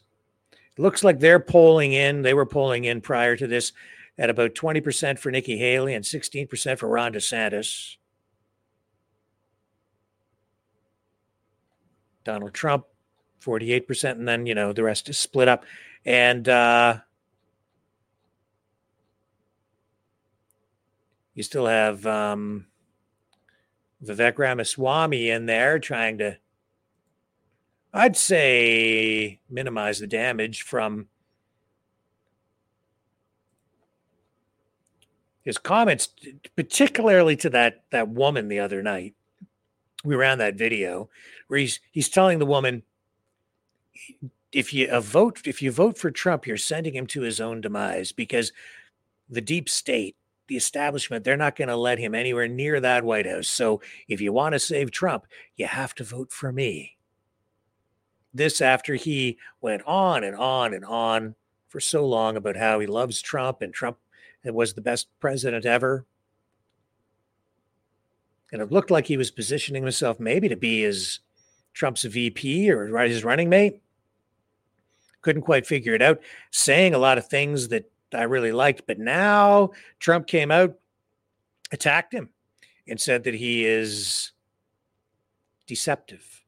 He's a deceiver, saying that Vivek Ramaswamy is actually working for the other side. That was the accusation from Trump. Telling people, don't vote for that guy. Don't trust him. I told you there was something else going on. I couldn't put my finger on it. And, I knew there was something happening with him that just didn't feel right, even though he came out and said, if they don't let Trump on the ballot in this state or that state or whatever state, I'm going to take my name off the ballot. And I thought, well, that's pretty bold and maybe admirable.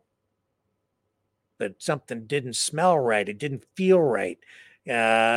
Something just not sitting right. And now we're seeing that this guy who comes from a background in finance and biotechnology, has ties to the pharmaceutical industry.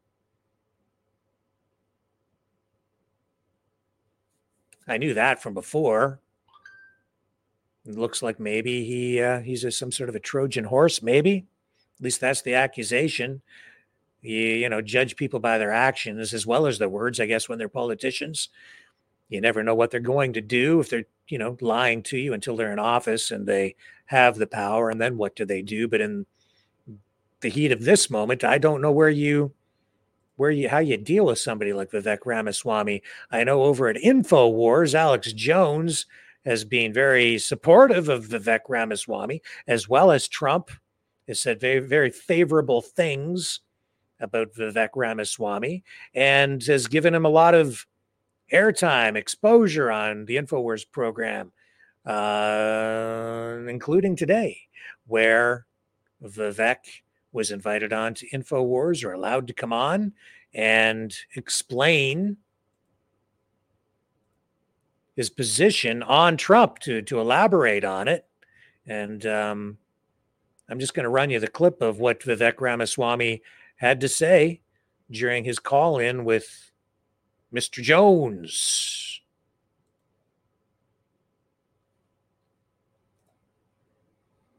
Hang on here. What happened? I lost the clip. Yeah, it's not letting me. I got to cue it the other way. Okay, hang on. We'll have to do it this way. I've got her queued up. And I'll have to play it this way because of the way the screen lays out, which you don't understand because you're not sitting here in the studio, but I've got her for you now. Here we go. Yeah, I'm going to make it as clear as I can as of today, Alex. I'm not God, and I can't tell you what exactly is going to play out, but the plot is hiding in plain sight, where the people who are funding the suits against Trump and funding the efforts against Trump are also propping up Haley. They want to make it Trump versus Haley and then eliminate Trump. And the way they can't do that is if there is actually another America First patriot in the race. It's hard to eliminate two. You can, and they don't have on me right now what they have on him. And I think that it's harder to go after two targets than it is to go after one. If you try to hit two targets with one arrow, they're going to miss on both.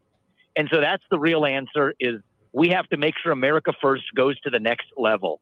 And so I think it would be foolish for us to try to fall straight into that trap by having, the people are calling on me to support Trump. No, I'm supporting our America First movement by making sure that they don't go with the plot that they have planned. I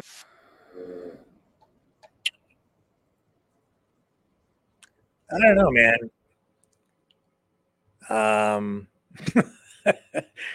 He said a lot of favorable things about Trump.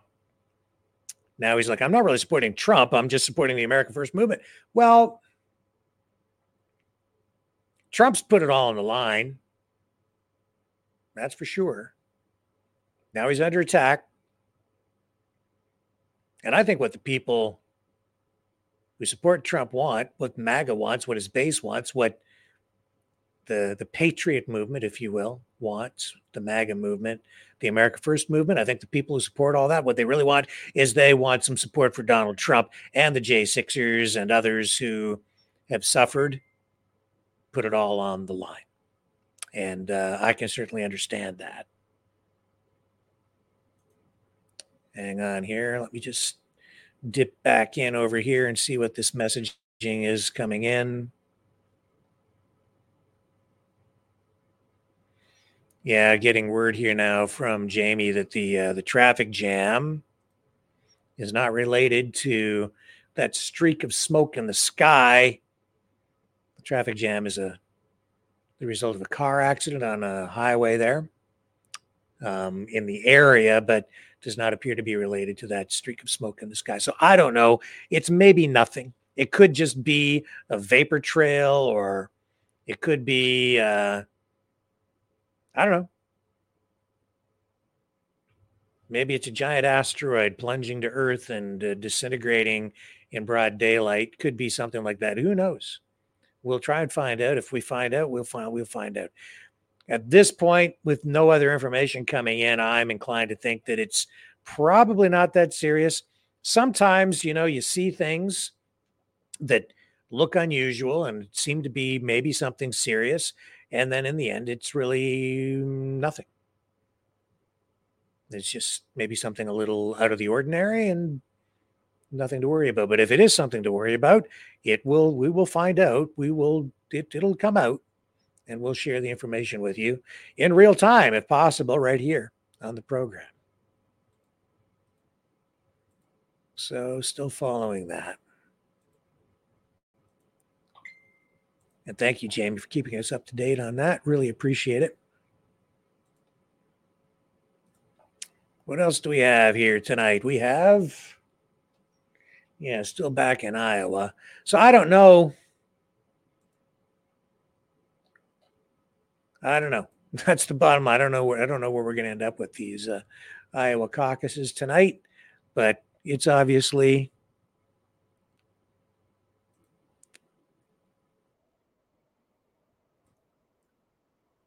So here's more footage from Jamie, who I might as well show you a little bit on the local side of things, but it just shows you that this traffic jam is not actually related specifically to that streak of smoke in the sky. Vehicles right over here. This is the traffic accident that is causing the traffic jam. Just so you understand. Vehicles right over here. And it's getting darker. Thank you for sending that in, Jamie.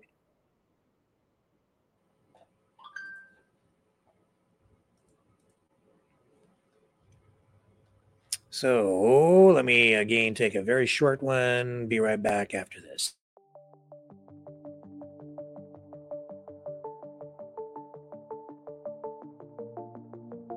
Greetings, brave Mavericks. Our quest for truth continues. We go beyond fake news. Together we expose propaganda. Together we pull others out of rabbit holes. We are maverick thinkers. We are all unique individuals, defenders of individual rights and freedoms, credible, trusted, grounded in reality. Maverick News, Maverick News. Defending free speech, free speech. Donate at freedomreporters.com. Do it now. Tomorrow may be too late. Maverick News. The world is watching.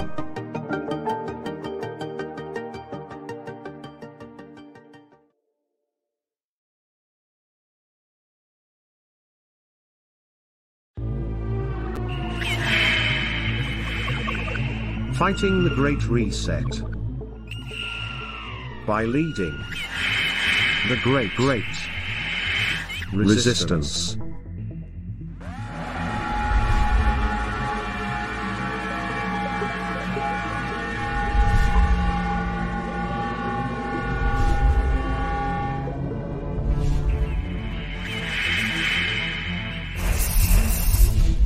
Maverick News.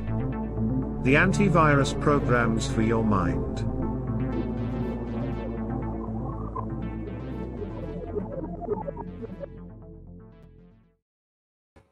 Okay, so we're coming up on the top of the hour here. So you know what I'm going to do? We're going to go to the phones. And we'll keep an eye on these developing stories tonight while we chat with each other. So let me just, again, run a little of this and a little of that while I get everything set up. And then you guys can join the conversation.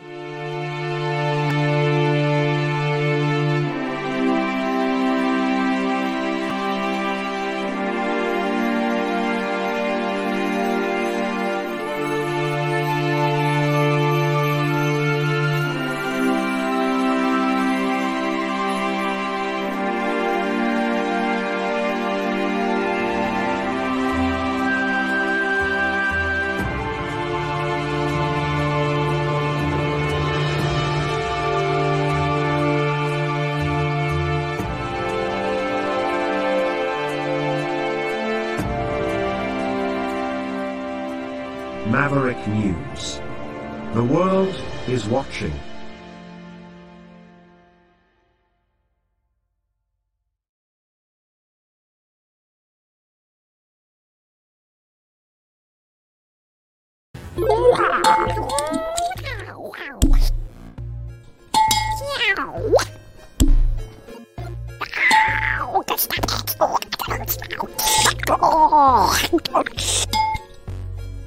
Exile. The Knights of Malta. Maverick News. Join us. The world is watching.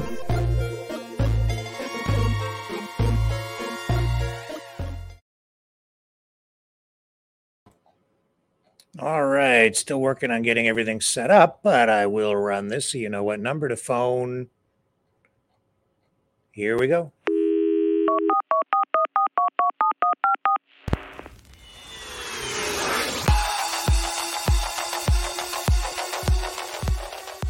Join the conversation. Call 1-833-975-3733. That's 1-833-975-FREE. Speak up. Speak out. Make your voice heard. Maverick News. Fighting for freedom by defending your right to free speech. Be a Maverick. Join us.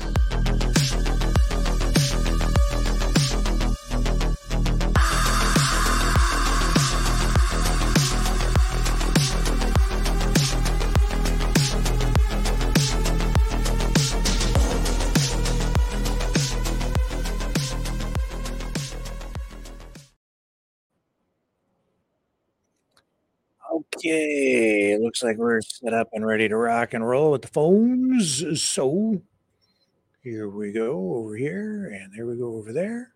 And I'm clicking on things that you can't see, but it makes sense to me what I'm saying, even though you probably think I'm insane and just talking to myself. But there we go. We're up on the screen. The number to call, 1-833-975-3733 to join the conversation. And we have our first caller on the line. Go ahead. You're on the air. You got the balls to assault a man without a plan to master all your disasters, and you are insane in the membrane, Rick. No doubt about that, my friend. How are you this evening? I'm all right. As for the York Regional Police, they're dog shit. They always have been. Okay. Crooked as hell. And I got a story about the York Regional Police. Okay. I forget. I think it was in 94. I'm in Canada's Wonderland, me and my buddy. And we ate some magic mushrooms. Okay. Well, we ate all the magic mushrooms. I bought burgers. They were $12. Back then, $12.50 a burger. So I loaded up with mushrooms and I ate it. And I was like, shit, I'm high. I'm going to smoke a joint. I only had one joint. I had no mushrooms, one joint. Well, I fire it up, and I'm smoking it on a hill, and all of a sudden from behind, this hand comes down and grabs the joint right out of my hand. So I'm like, fuck, give it back. What the fuck do you think you are, right? I'm ready to fight him. And pulls out a badge. It's York Regional Police. Well, we just want to kick you out of the park. Okay, whatever. So I go down and they take me into a room. Well, there's a makeshift police station down there at Canada's Wonderland. So I got to go on every fucking ride.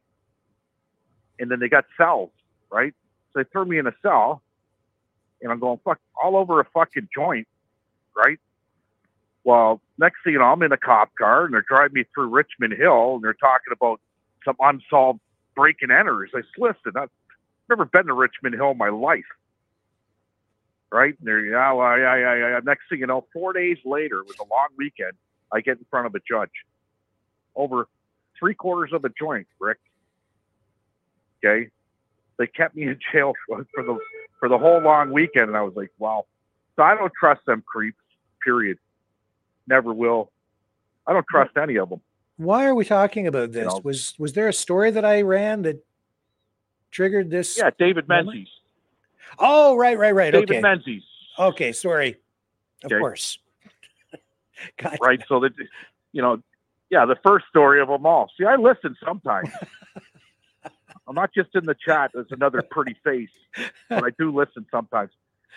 But the David Menzies story, okay, and if it would have happened in a dark alley with no cameras, they would have beat up on that old man. That's the moral to the story. Okay. Now I understand what the connection is. Okay. I just thought, right. And I'm thinking it was like, this was like how many years ago? And you're just telling it, you're just venting now. I'm like, what the hell is he talking? But now I get it. Okay. Sorry. That's my experience with the York Regional Police. Now, not all police forces are like that. Vancouver is probably one of the politest police forces I've ever seen in my life. Well, keep in mind, though, that it was actually the RCMP officer that affected the arrest, and it was a York Regional Police officer, I believe, right, who was telling Menzies, you don't have to say anything, man. And when I was looking into that guy's eyes, I'm thinking that guy knows this is all bogus, and he's not comfortable with it. But More, well, the back to play is just as guilty, right? The back to play is just as guilty. When you had the ex-cop on the other night from Ottawa police, you know, the trust of the police has eroded. Sure has. Now, yeah. it's more than just one bad apple on the police force. You know, they still abide. They have their goon squads, okay, and they call it the goon squads. These guys are steroid monkeys, okay, and their job is to go in and bust heads when they need them. That's their fucking job, and they're paid for it, right? So you see the word weaponizing of the police, using the police as a weapon. That's been going on forever, buddy. Yeah. Yep. You know, yeah, I understand. And they want to take away all the guns. Well, a lot of people aren't giving up their guns. You got a bunch of brutal people in this world, man. Right? I'm not saying all cops are brutal, but I don't trust any of them. So I wouldn't trust any of them. You know, everything you say can and will be used against you in the court of law for a reason. So you don't say shit. Right? Menzies is lucky. He's got the camera behind him, and the camera don't lie. You know, and for them to say they didn't know who he was, okay, that's a lie. Everybody knows who he is. Right? So they can't use that as a defense. He's going to get paid the ski mask way. And by rights, he should. His rights, his charter rights were violated. And we got a government here that don't give a shit about the charter rights on anything by the looks of it. Freedom to protest, freedom of journalism, none of it. Speaking of rights, one of the Coots 4 was back in court today and denied bail again. It's been over 720 days, I think, in total so far without bail. Now, the reports that we've heard repeated saying that these 4 people have never been charged with anything, that's not accurate. They have been charged with conspiracy to commit murder, accused of planning to kill police officers. What the evidence is surrounding that, I don't know, because there is a publication ban in place. So that information, any evidence presented during these bail hearings cannot be released at this point. We will eventually find out what that evidence is when it actually goes to trial. But this is taking a very long time to get to trial. And these guys again denied bail today. So, you know, I don't think that looks good. And a lot of people are still upset about it. But I don't know. We don't know what the circumstances are pertaining to this case, specifically as it relates to the evidence. So I can't give you an honest assessment of whether I think it's fair or it isn't, because I just don't have enough facts. Well, I could give you an honest assessment, and you could probably look it up on your computer about the Jordan ruling. Okay, in the Jordan ruling, the prosecution has so much time to come up, okay, to take this to trial. Okay, and it's only, I think it's a matter of 36 months. So whoever the lawyers are, I don't know why they didn't file an application for the Jordan ruling. I don't know why they didn't. And I don't know why it's not being contested. But 700 something days, it sounds like there's 2 Michaels here, but there's 4 of them. Yeah, I think it's excessive, but again, like until I have real facts, I'm always reluctant to provide an opinion. I just don't have enough to know what the heck's really going on. I think that 700 days is not only unusual, but probably excessive, but I don't know what the deal is because we're not allowed to know at this point. Okay, so here you go. This is how the system works. Okay, they're in pre-trial, awaiting trial someday to get a trial. Okay, and as you wait, the jails are so congested that a judge gives 2 for 1, sometimes 3 for 1 on your time served. So if they're there for 700 days, the 2 for 1 is 1,400 something days. Now, conspiracy to murder, the murder hasn't taken place, even if it was conspiracy to murder, what they're saying, right? It would be time served in this country. I know manslaughter, 2nd-degree murder, okay, guys, they'll sit there for 4 years in court and get 2 for 1, and it turns into 8 years. and they only do 4 because they sat in pre-trial the whole time, right? Awaiting trial. You see it all the time, right? So something don't smell right about the Coots boys at all. Yeah. Well, I mean, conspiracy to commit murder could bring with it a life sentence. So I don't know. Yeah. So can marijuana could bring it up to 18 years. What is it? Proceeds of crime is another one. You get up to 14 years for proceeds of crime. Now nobody gets 14 years for proceeds of crime, and not too many people get. It was 18 years for cannabis.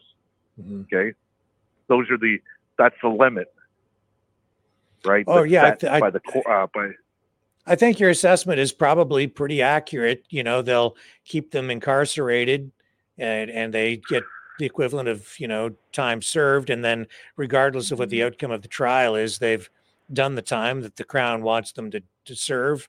With so they get punished no matter what. Guilty until proven innocent. Guilty. That's probably true. And then there's also the dealing aspect of it, right? Let's plea bargain, time served, here and slap on the wrist, fucking whatever, right? Yeah. Because I've already done the time. So they're trying to, they're not going to plea bargain shit. If they got 700 something days already invested, you might as well go for the gusto.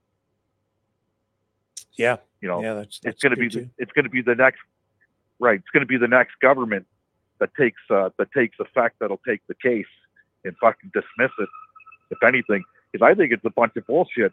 I haven't seen the evidence. I've heard the evidence.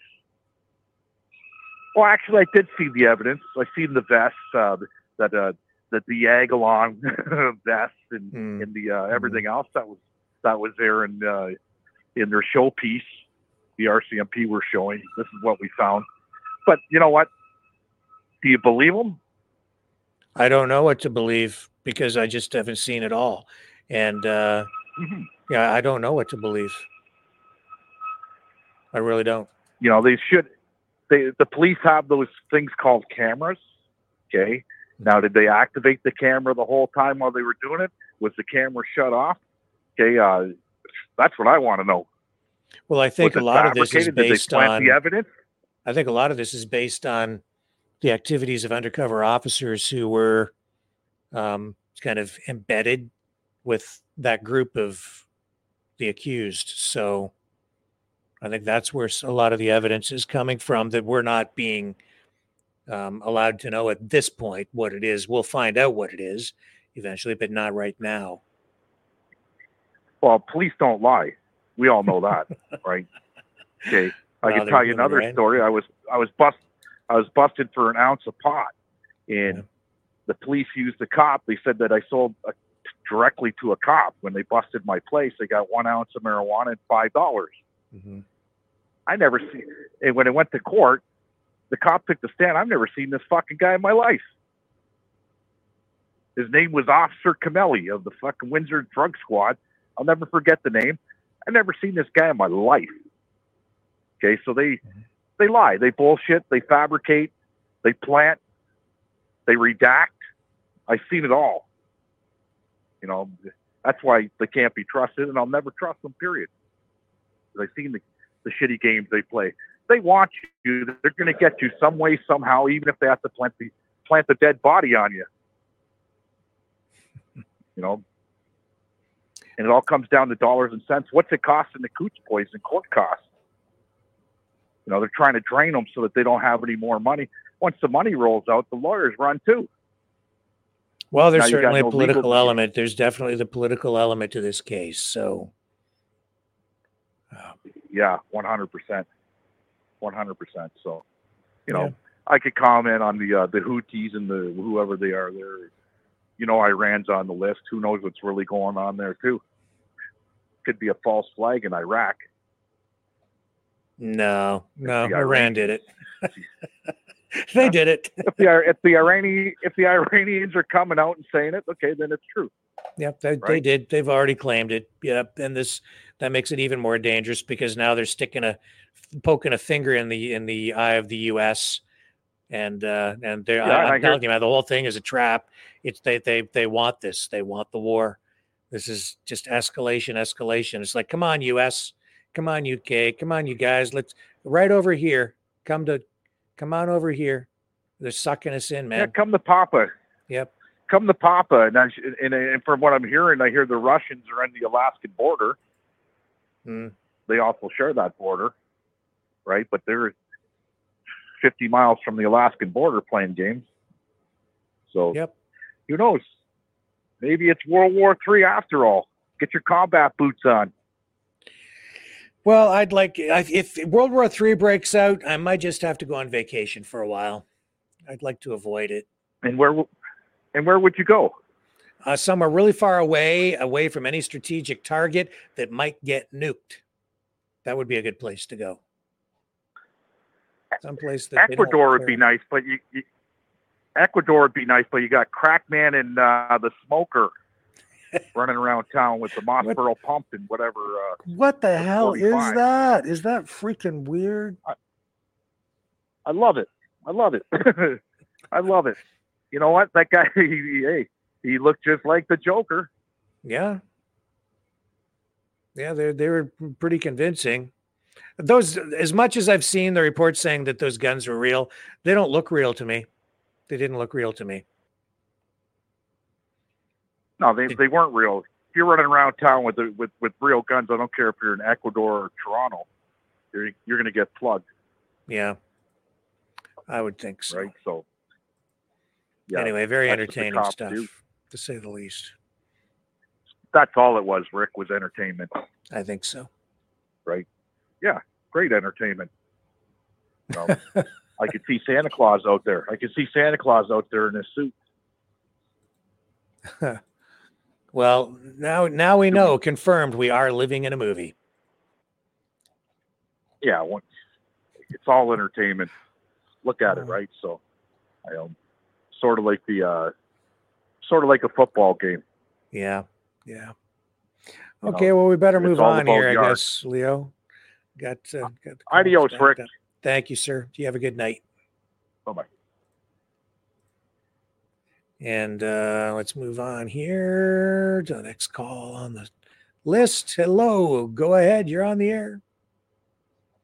Hello, how are you tonight? Probably warmer than you are, Chris, out there in Alberta. What's the temperature tonight? Well, actually, it was minus 21 today, but the wind chill is still around 35, 36.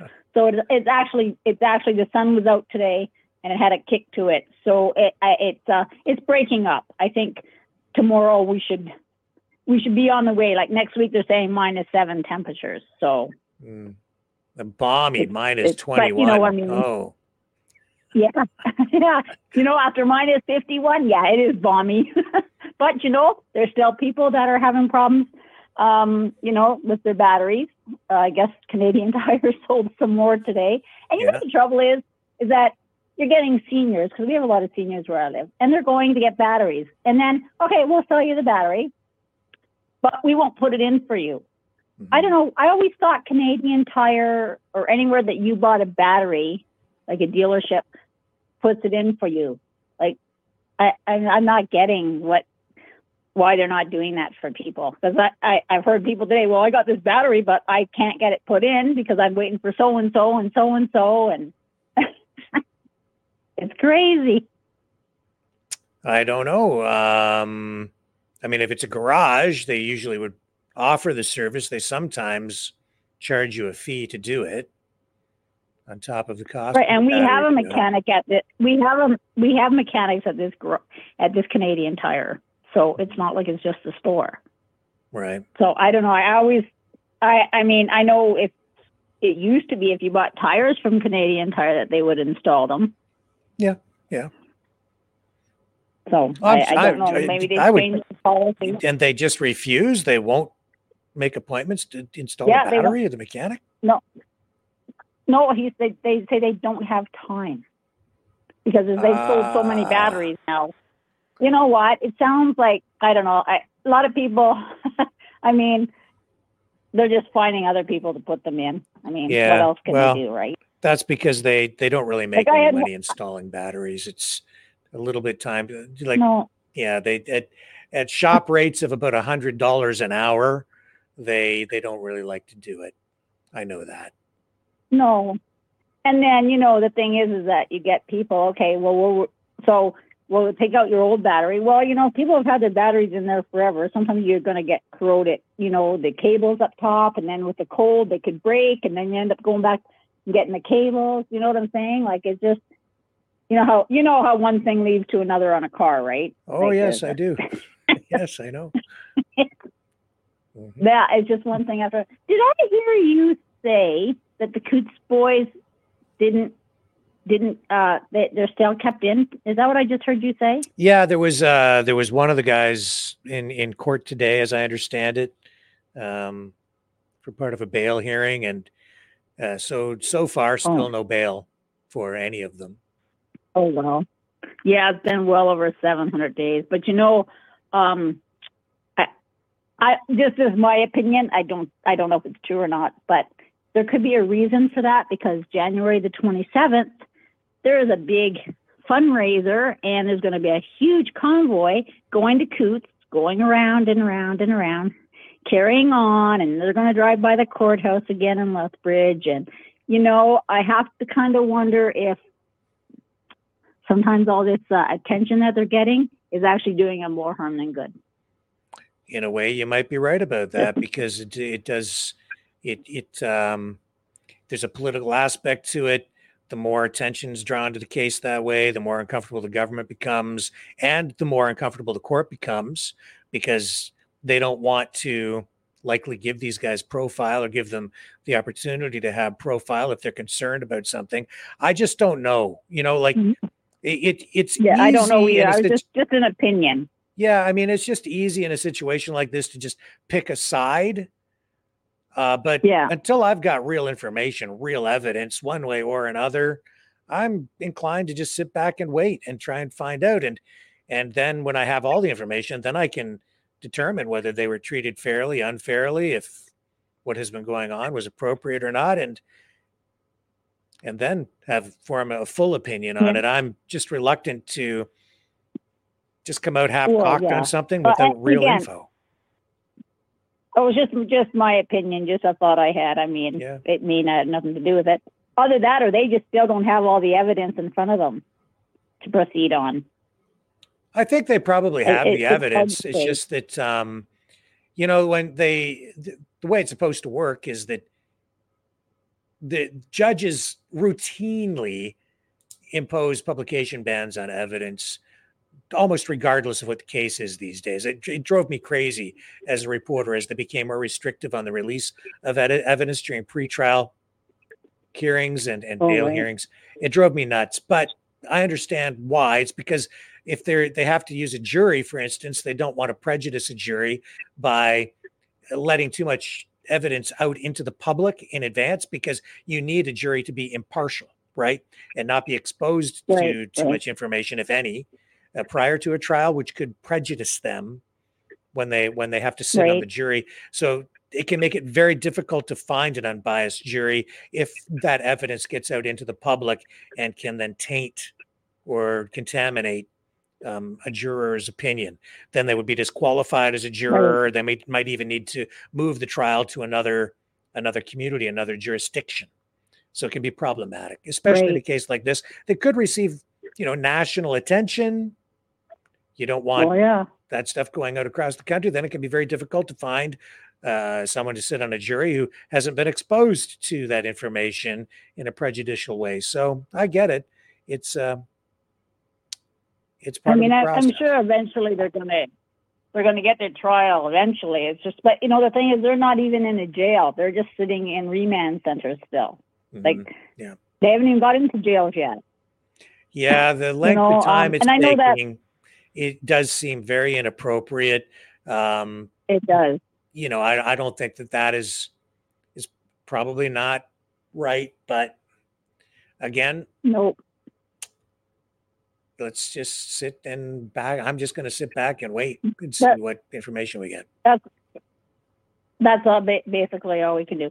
And Leo, I got to agree with you on the police. I have lost trust in them myself, and faith in them. I mean, that video you showed yesterday when I called in with those cops taking down those homeless people and the force they were using, really, take them down while they're already out. Is that what we resorted to with police now? So yeah, I kind of have to agree with Leo. I've really kind of lost faith in them. I really have, and it's sad that it's come to that. But people have lost faith in government. They've lost faith in police. Like it's just, and they keep doing it. The cops, they just keep doing the same thing over and over again, and that gets more people angry, and it just like it escalating is what's happening, and it's I don't know where the end's going to be. We have to keep in mind that those cops were no doubt responding to a directive from likely the municipality, telling them that those guys had to go in there and take that encampment down for a variety of reasons. It's an eyesore. It's a problem for the community. It's unsafe. People could die. Those tents could erupt into flames as they're trying to heat them in the cold. We've seen that happen many times, Right. Over the years with situations like that. So I understand why they need to move them along. The question is, and I don't have an answer to this, is where did those people end up after they broke that encampment up? And it's a very sad thing to see happen. I think the real blame needs to be directed at the governments, the provincial and federal governments that have failed the people to the point where we have the encampment set up to begin with, where we have a homeless problem. Well, there is a place called the Bissell Center, and I don't know if it was in. I seen a video that went around. And I don't know if it was in Calgary or Edmonton, the Bissell Center, but it's a homeless center. And there were so many people lined up the other night. It was up around the block, and they're going, we don't have room for all these people to come in here.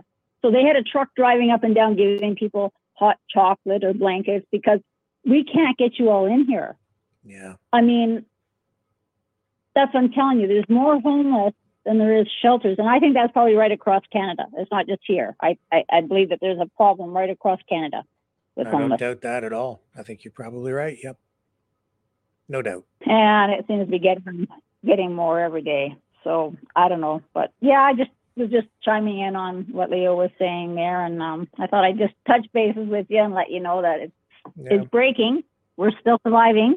The power, we have not lost any power. Thank God for that. Mind you, we can lose power when the sun's out and it's nice and sunny for no reason. So, but no, we've been pretty lucky. I hope you guys never get that kind of cold down there. I don't wish that upon my worst enemy. Well, maybe Trudeau. But anyways, yeah, basically that's all I had to say for tonight, was just to let you know that the weather is changing for the better. Awesome.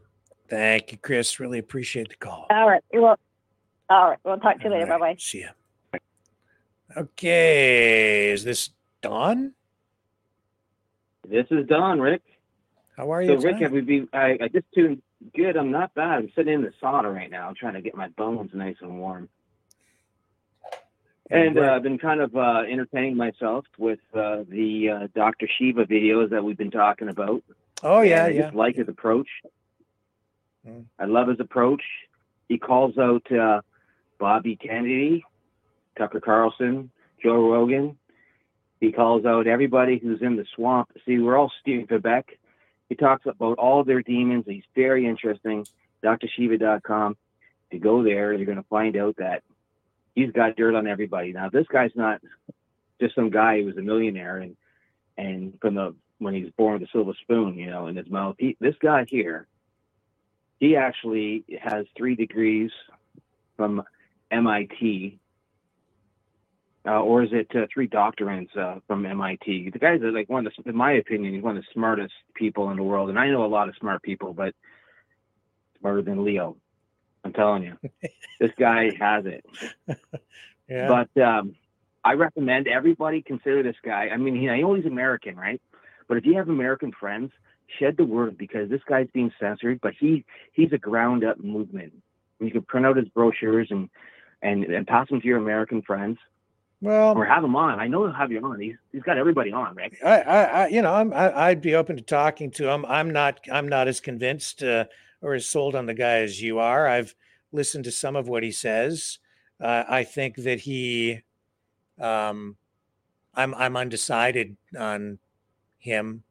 I think he soft pedals a narrative the way that many of these guys are. I think he has an agenda that is not fully revealed. I suspect that he's got an agenda that he's not entirely. We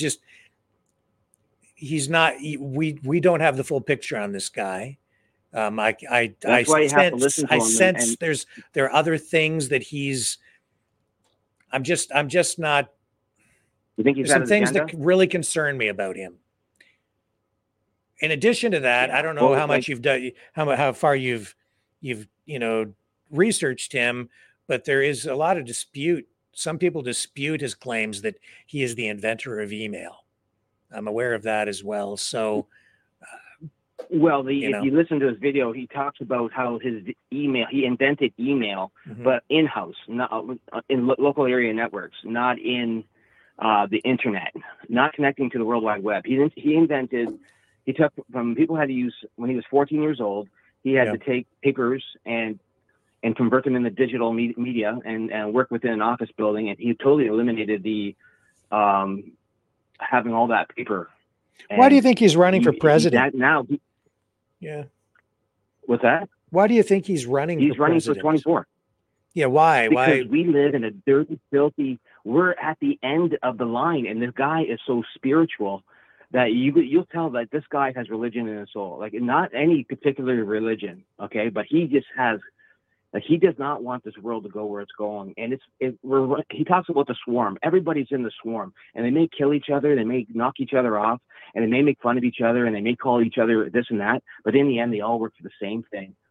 They all work for Israel. I can't see this guy like really having a chance at winning, because he doesn't have the money, he doesn't have the backing, he doesn't have the machine. So Mike, I'm looking at this and I'm like, why does somebody like that, anybody in his case, why do it? The chances of that guy actually winning are beyond almost nil. So what's his real purpose? And I would say, okay, so yeah, he doesn't conclude that he's going to get elected. He doesn't say he's going to get elected. What he's going to do is, if he gets 1 million people that understand his system science and how the swarm works, he's done more. And he's still a young guy. So even in 28, when he goes, like, he'll have more people and more time. So honestly, from my opinion, and I followed them all, man, this guy here, he's a millionaire already, or maybe even a billionaire. Like, I don't see why he's worked his whole life hard.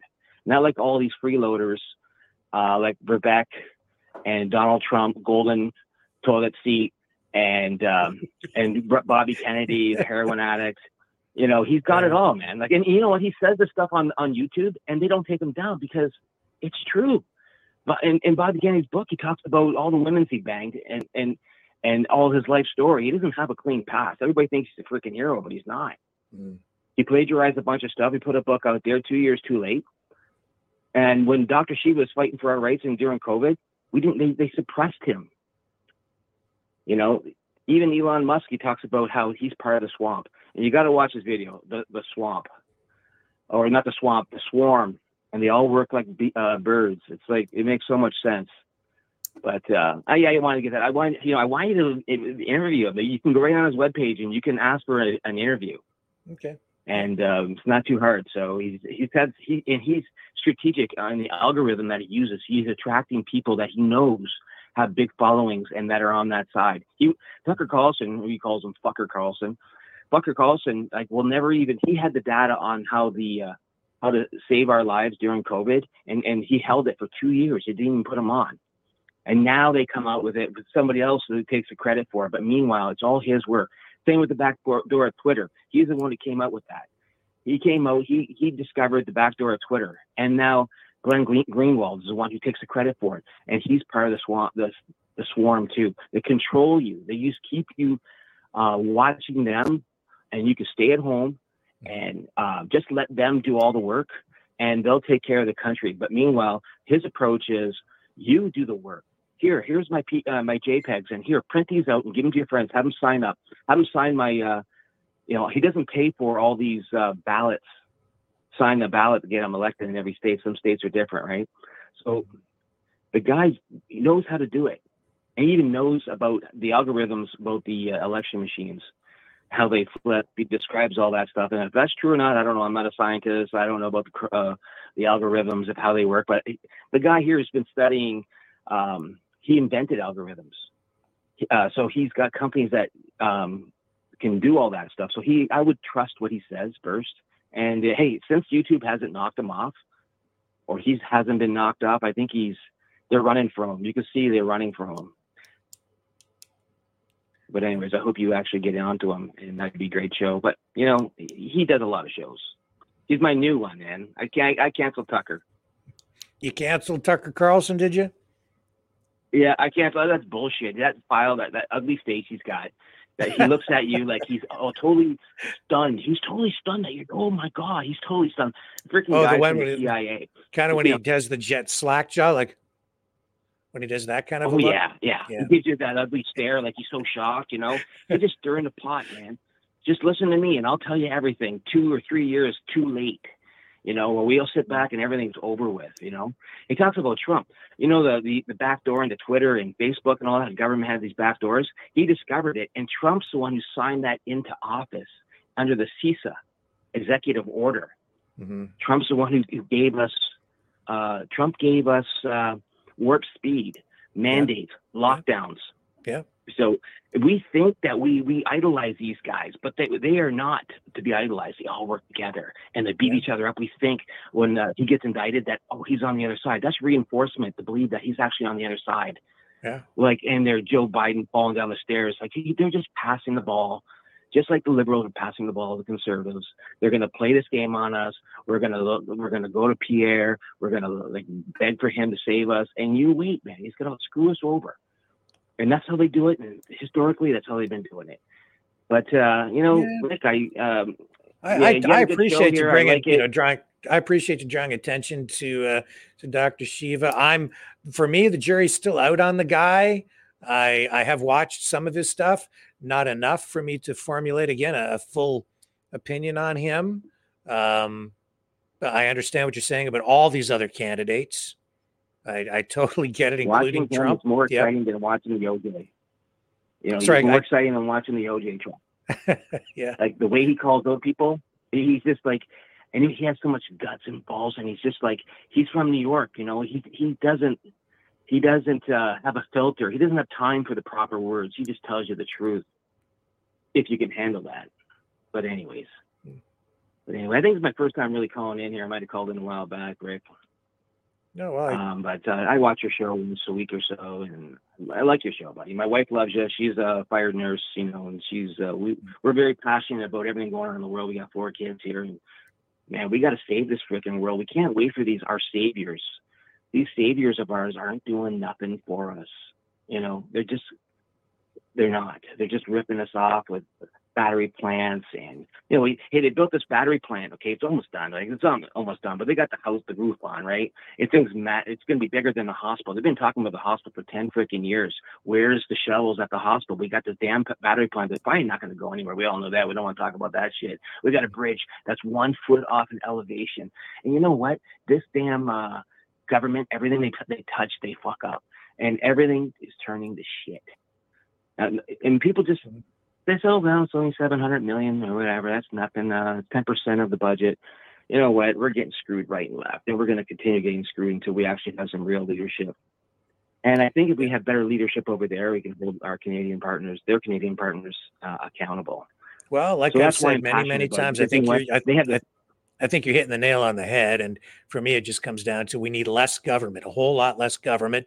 And they need to just be providing the services that government should be providing. Pick up the garbage, pave the roads, stop meddling in cultural engineering, social engineering, and all of this stuff.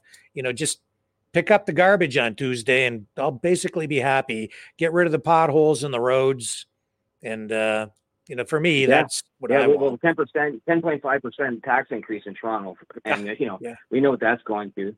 And then we got 5% in Windsor or LaSalle here. Like, for what? I mean, we still have ditches in LaSalle. We don't even have, sewer systems in a lot of the areas that they just developers. And they're just ruining the system down here. You know, and it's like, okay, every now and then we'll designate a park federal and we'll put up a couple signs and we'll give a couple $1 billion for these people to shut up. You know what? It's all BS, man. We're all just getting screwed right and left, and we got so much spin going on, so much drama every day that we don't even have time to think about anything. We're worried about Houthis and, you know, Palestinians, and we're worried about Israel and the bomb. It's never gonna freaking happen, you know. But anyways, nobody's going to bomb us. Everybody will lose money. That's never going to happen. That'd You be may over for have a them. valid And they try point to scare there. us with these freaking, and they try to scare us with these freaking movies like Obama made, whatever that thing was called. That was freaking psycho Leave the world warfare. behind. Yeah. Right?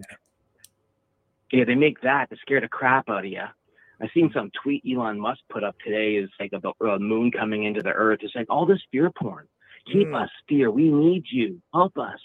You know, we need to be in fear all the time. We need the government, and we don't need the government. We need to hold our government accountable. We just don't need to sit around, eat chips, and play video games and watch our kids go and do fuck all, right? It's like our kids are just going to waste. You know, it's a shame the way they're going right now. You know, if they make it past 1920, look at the obituaries and everything. You know, the fentanyl problems. Like, you can't get hydrochloroquine in this country, but you can get all the fentanyl you want. You know, it's just like, it's crazy. It's crazy, this world we live in, and we gotta hold these people accountable. Every one of those bastards that are in office right now. I even call out Brian Massey. You know, he didn't do nothing. He wore a mask. You know what? He's a coward to me. He's not a man. Nobody's a freaking man. Nobody's ever worked a day in their lives. I'm a hard worker, buddy.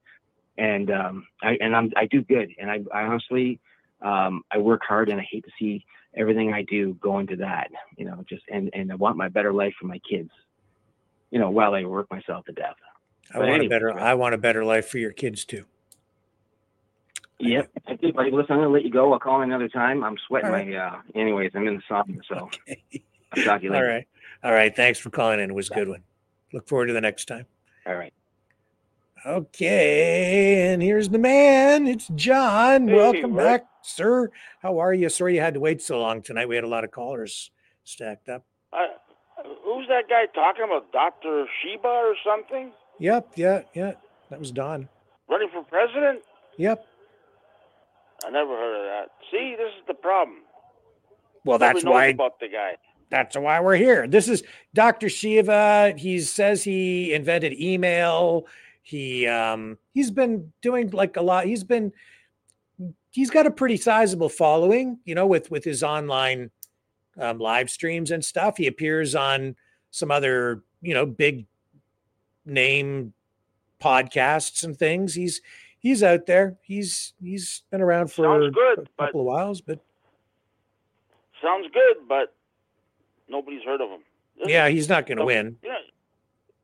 No, obviously not. He's not even in the debates or nothing. So right. Yeah, waste of time. Sounds like a good guy though. But that's what happened. All the good guys, they don't want him in there, right? Well, they want people that they can tell what to do, like guys like Trump, you know. Yeah. They control him, and he does what they tell him. Anyhow, that's why I listen to this show. Everybody I know, about 75% of the population, they don't care, Rick. They don't care if they jack up the taxes 50%. They don't. Well, maybe they might care about that, but they're not going to say nothing.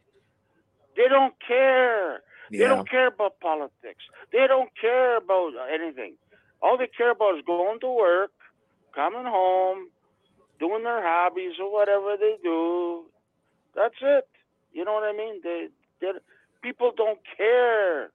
This is the problem with this world. And that's why we're losing it. Yeah. We're losing it, you know? I try talking to people. I think that's very accurate. You, Sorry, what's people that? People don't want to hear it. Yeah. When I talk to them about politics or anything, they don't want to hear it. Mm-hmm. They just don't want to hear it. They don't want to hear about it. They just ignore it, acknowledge it. And that's the way this 75% of the population is. They don't care. Well, probably a lot of people don't care about politics or what's going on in the government. A lot of them don't even vote. They don't care. Anyways, yeah. They'll tell me care something. when the country's, finally totally annihilated and gone. Maybe Yeah. You know what I mean? Exactly. And we see it, but they don't see it. Yeah. Like all I do all day long, I'm on YouTube watching all the latest war stuff with all these like McGregor and Oh yeah. Yeah. I watched a good one last night about Iran. Mm-hmm. The ammo and planes, they have some amazing equipment that nobody else has, and it scares Israel. It scares the U.S. because they have some super duper weapons, man, like nobody's got. Yep. They got good technology there.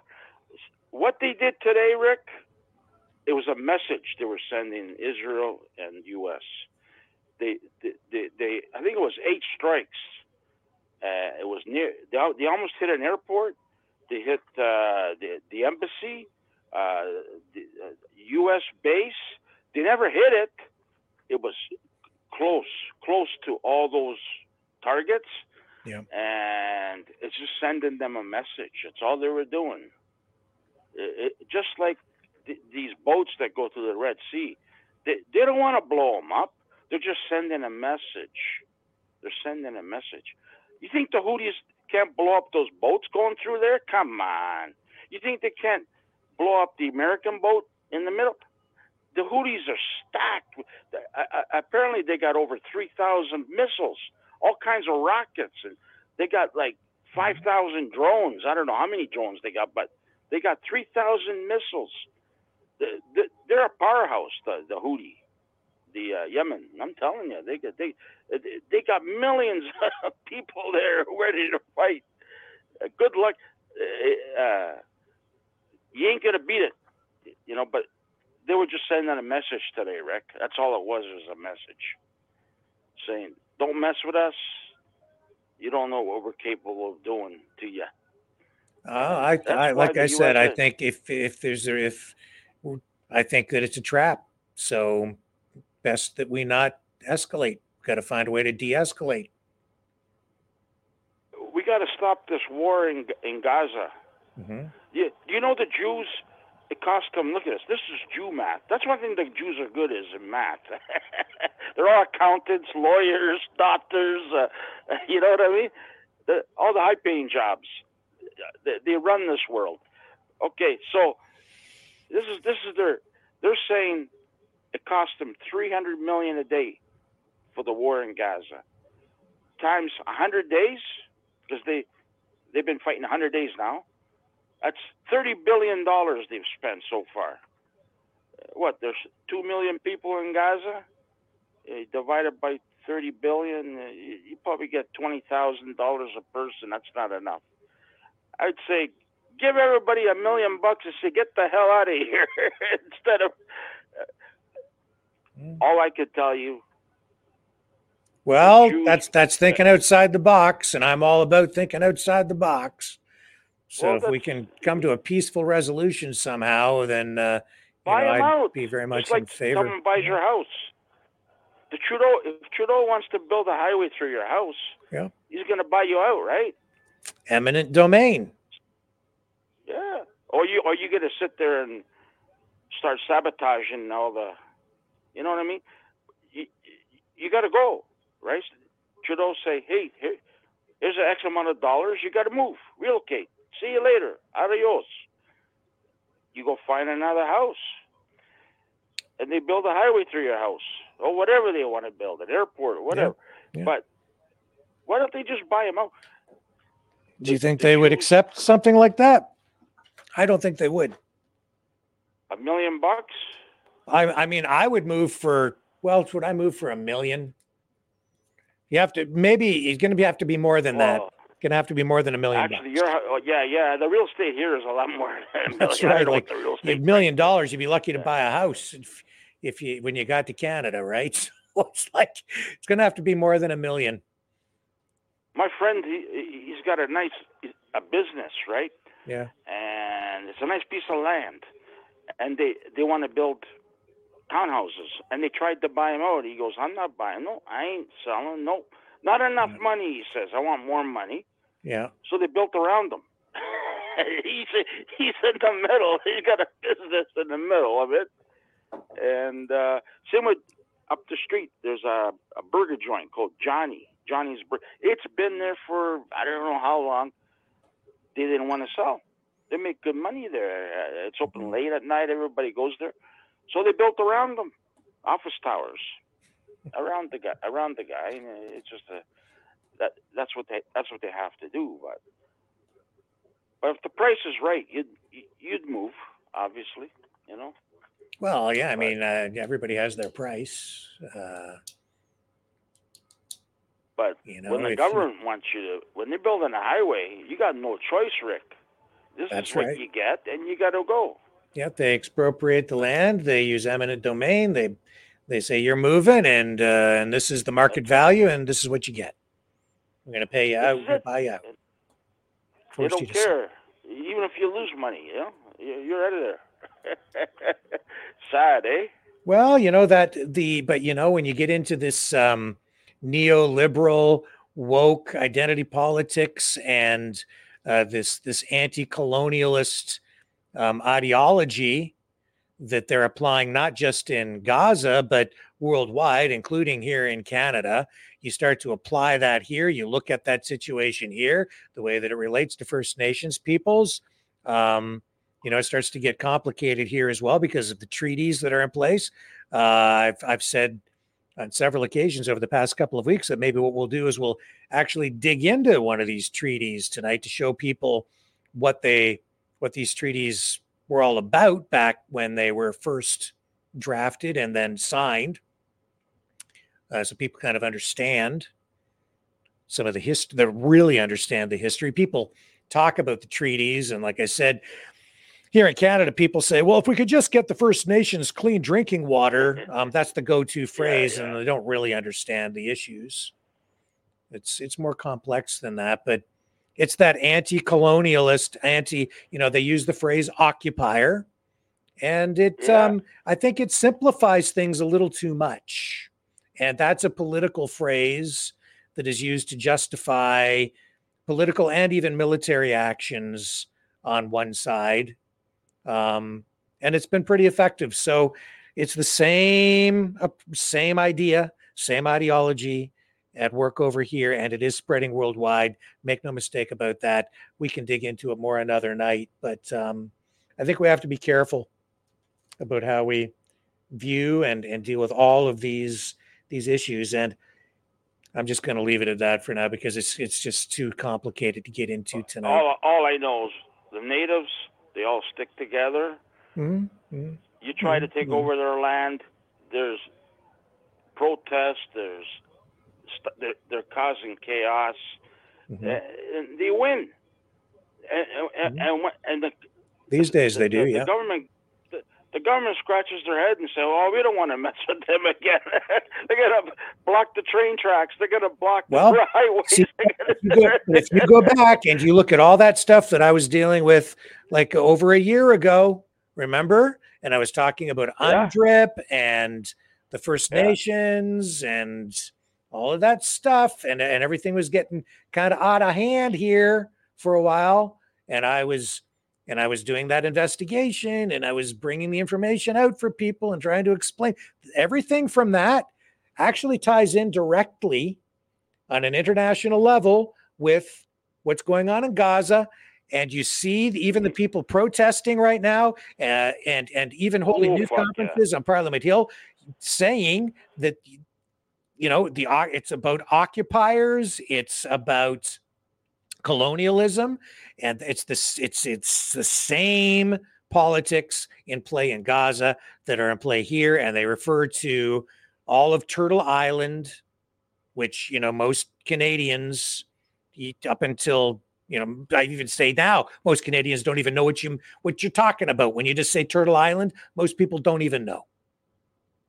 But see how much power the Jews have? You can't stand on a goddamn bridge. You get arrested now. Look at that. Eh? But you can stand in front of Ford's house for 2 months. But John, why do you say that that's the Jews? It's the Jews that don't want him there. They're the ones. Oh, well, in that particular case, on that particular bridge. Well, do you understand? Well, I can understand why.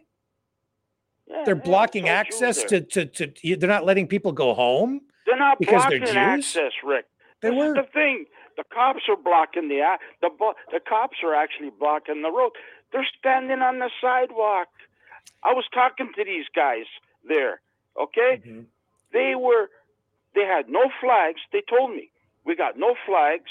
All we got is our scarves that has the Gaza emblem, whatever, on it. I guarantee you that if there were people blocking access, there's a almost all Muslim neighborhood in this part of in my town, and I can tell you right now, if people were blocking access or even out there just protesting. They weren't blocking no even access, if though. John, even if people went to that neighborhood and said and were protesting because it was a Muslim neighborhood, the cops would go down there and tell those people to move along too, and rightly so. So either way, if you're targeting a group of people because of their ethnicity or even for some other reason like that, it just no. I don't care who it is. They went there Sunday with no flags, no. It was only a handful of women and people, and they were standing on the sidewalk over the bridge. But John, I saw the video too, and honestly, come on, man, it's not safe for those people to be there on that bridge protesting there. It's not. They told them at the foot of the bridge. You know what, Rick? Just go down there. And next time there's a convoy over there. Okay, next time there's a truck convoy going through the 401, we don't want nobody standing on the bridge waving their Canadian flags, okay? Mm-hmm. We're going to kick them all off, okay? That's what's going to happen, the way you're talking. They already have laws to do that to the truckers, man. I was on the bridge up on the 401 bridge up here. Yeah. When I was there for hours, and it was like 30 below out there, and they were nice enough to bring us coffees and donuts. For standing out there. Did the cops brought you guys coffee and donuts too? No, it wasn't the cops, sir, Rick. There was no cops there, to be honest with you. There was a lot of snowbanks, and it was hard to get to. And we had to walk a mile because there's nowhere to park because it's an overpass.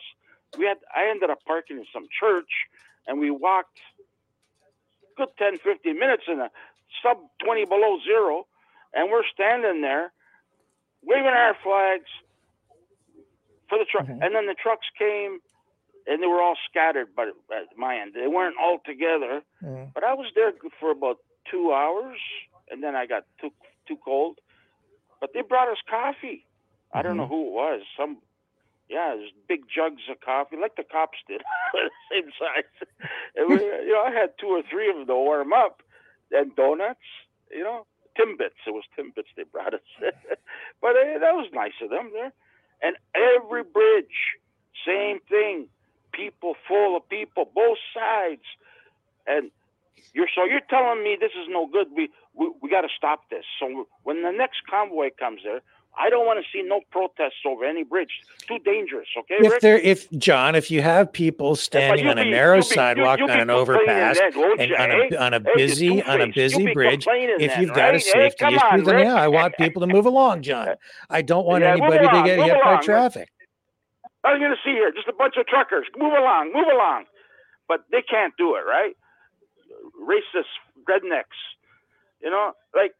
come on, man. They're not doing no harm. They're standing. They're protesting because they're. No, John. They were protesting. Why were they protesting there, John? Why were they protesting on that bridge? because they want the war to stop in Gaza. Because the They want the the war to neighborhood, because end. the road and that bridge led into a Jewish neighborhood, That's John. right. That's why. That's right. Now destroying a store, that they should go to jail, send them home, whatever. So as all the If you're Jews doing go home damage, to go to their houses at the end of the day, or when they're leaving in the morning, or whatever time they were there, so they're there to protest the Jews in their one day a neighborhood in week, right? Canada. It's not like they're there every day. Okay, go ahead. Why are they the people living in that neighborhood? This isn't Israel. This is Canada. Why don't they go down and the Jews, protest at the government building? They want the Palestinians gone. They want them all wiped out. Yeah, well, the Palestinians want the Jews wiped out. I know some Jews that are my side. You know, they don't like what's going on. But Yeah. a lot of those Jews, they want them all gone. And I'm telling you one thing, Rick. I swear yeah. to God, this is coming from McGregor. Okay, Jews better be very careful, because they will not exist in Gaza anymore, in Israel. They're going to wipe them out. All these. Yeah, I've been listening to video. Colonel McGregor. I've been listening to him Colonel too. McGregor. That's right. Yep, I've been listening to him lately. Hey, you got all the. That's a Muslim country there. Yeah, maybe we should get Colonel McGregor on here, and maybe we'll have a pretty in-depth discussion about the Jews. Actually, you should get him Colonel on there. McGregor and I. Yeah. Seems like he likes to talk about this topic. He sure does like to talk about the Jews lately, doesn't he? Yeah. Yeah, he does. Him and Ritter, Scott. Yeah, Scott, Ritter, pretty interesting comments all the way around. Anyways. Yeah. Anyhow, I believe it. Those you don't want to mess with those Arabs there, okay? Some people seem to be aligning pretty closely with those Arabs while talking about the Jews, and just all the way around. It's, I think, pretty concerning. And, I'm just glad, John, that you and I can still be friends and talk about this stuff, but it's certainly polarizing. Listen, Rick, don't worry about it, Rick. You can tell me anything you want. Hey, listen, we're just talking, okay? Like, that's right. I should be like my friends and not give a shit about anything. I just be happy. Be happy. You got a house. You got a job. You got food on the table. You got, be happy. That's what they tell me. Be happy. Now, another thing. Those, like, I love Jews. Okay, I work with a lot of them. Some of my friends. It's those military guys that I don't like, okay, because they're the ones that are stirring all this shit up. Because a lot of the Jews, they want them to release the people and stop the war, but they just warmongers. They're fucking liars. Oh, sorry, they're liars, Rick. Do you believe what that what's his name? That little guy there, that little. You notice all these Jew military? They're all little short guys. I don't see. They're all little short guys, man. They're all like 5'2". I watch it all the time, and I laugh because their asses almost hitting the sidewalk when they walk. They're fucking 5'2", 5'1". Anyway, they're liars. Do you believe that one who was pointing and goes, see, a list. This is the list. It was a calendar or something. That guy. He was on there today saying. That did it not bomb those people. The two people that there were video of those two people today. Oh, are you talking about the car ramming incident in Israel? No, Something the else. hostages. Oh, the two hostages that they say they killed. Yeah. Hamas says that Israel bombed them, right? So they say. And that little guy there, that little skinny guy, 5'1", he thinks he's, I fucking one finger, I'd fucking kill him. He says that we did not kill those people. We're very careful where there's hostages. If they knew where the hostages, they would get them out. They're liars. The Jews lie. Those guys, military guys, they lie. Anyways, Okay. All right. another thing, forget about this war shit, okay? We're all gonna get blown up one day, so it doesn't matter. It's in the Okay. Bible. It's in the Bible. That's where it's gonna start. This morning I was watching Davos on the Business Channel. Right. Yeah, because the Davos, yeah. WEF they kicked off their their annual forum. Yeah. Looks cold there. Lots of snow. Looks cold.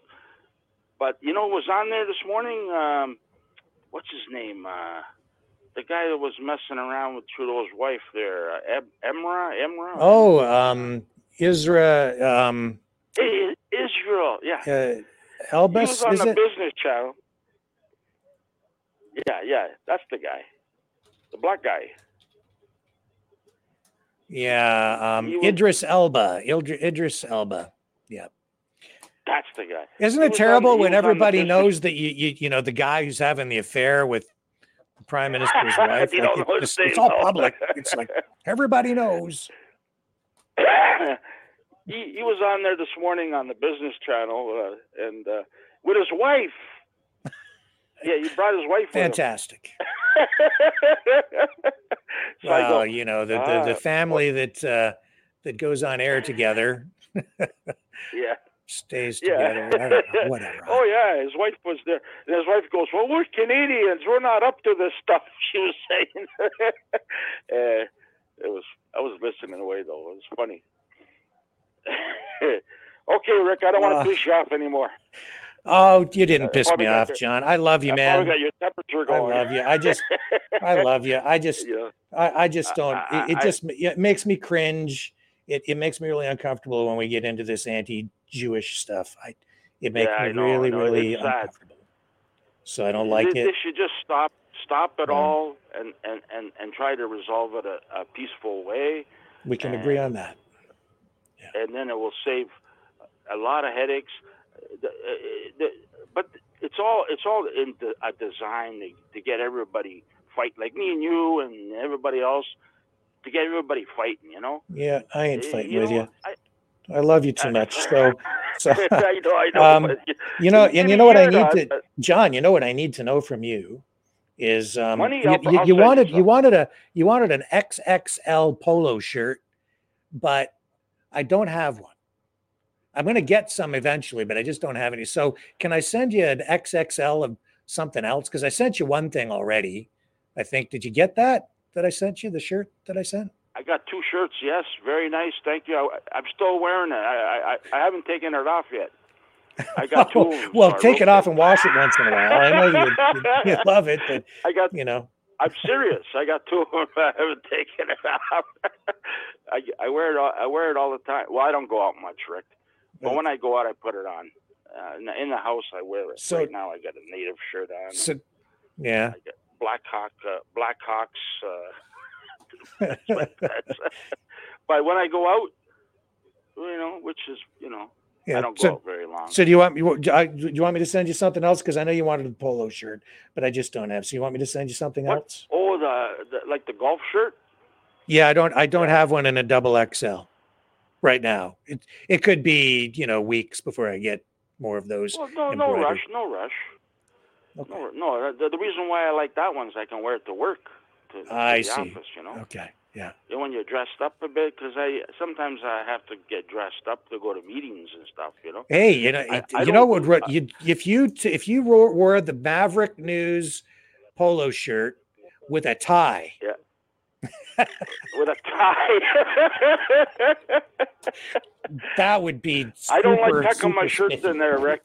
That's why I wear the polo shirts, because I don't tuck them in. And I don't wear ties. I go to weddings. I go to funerals. I go anywhere. I'm done with ties, Rick. Yeah. I'm done with ties. No more ties. But I like a nice shirt, that looks nice, but I can't tuck it in because to me, I like everything loose. but well, everybody hates me because I don't do Zoom meetings. I said, I'm sorry, I don't do Zoom. So I talk on the phone. If you want to talk, we talk on the phone. We have a party on the phone.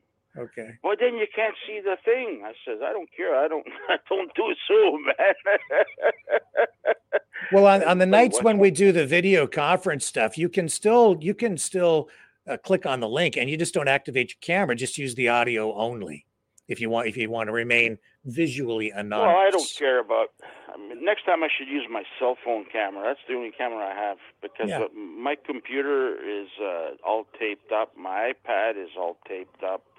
The speaker and even the speaker's taped up. They're listening, Rick. Yeah. I got nothing. I got nothing to hide, but they're listening. I have a piece of tape over some of my laptops because I sometimes will walk around in the house in my underwear, and I'm like, what if somebody's like spying on me? Hey, they could see me in my underwear. I was a Zoom. I was watching the Business Channel. It was like a Zoom conference going on there, and I'm watching it on TV, and somebody walks around, her husband or something with underwear behind it in the house there. Oh yeah. That's the thing about it. It's funny, Zoom, but yeah, I don't know. They don't like me because I don't do Zoom. So I tell them, I'm not. If you got any questions, just email them to me and I'll answer them. Okay, I don't have to be there. I don't go. But if you go to a meeting, I'm there. Most now they all have meetings now. So the Zoom is all. This is when the COVID stuff was happening, but now. But some people still want to have Zoom meetings right now, and I go, what for? Let's just get together and. Well, that person lives too far. Okay, well, he can be on Zoom and we can go to the meeting. Yes, there you go. Right? Yeah. Anything to keep me out of the cold. That's this time of year. If I don't have to venture out when it's minus 35, then I'm a happy guy. Oh, I see. Yeah. Anyway. Well, you don't get paid for it. Okay. If I could get somebody to pay me, that'd be a great thing. But. Yeah, well, you have to go to an office meeting. You get paid for it. You don't go for free. That's I suppose. Anyway, all right, sir. We're gonna move on to I think Choozy's have up a good next. night. All right, see you, man. Bye. Okay, talk to you later. Nice talking to you. Bye. Hey, Choozy, is that you, Choozy? It's me. How are you tonight, sir? All right. Who has to pee more, you or me? Probably you. Do you want to take a quick break and go take a pee? And no, I'm kind of. Fortunately, I'm a little dehydrated, so I'm not too bad. And I don't know, man. What a day! I slept till noon, and I caught the garbage men. By surprise. They took me by surprise because I wasn't expecting them when I figured it was Martin Luther King Day, and I ran out there with my bag of trash and yelled at them, "Hey, what are you doing working on Martin Luther King Day?" And they smiled and laughed and threw my garbage in there, and I told them real quick about Carnation Revolution, and they were like, "Okay, we're going to look it up." And I was like, mission accomplished. Okay. Yeah. There you go. So they stole your garbage. They did. Oh, well. They got it.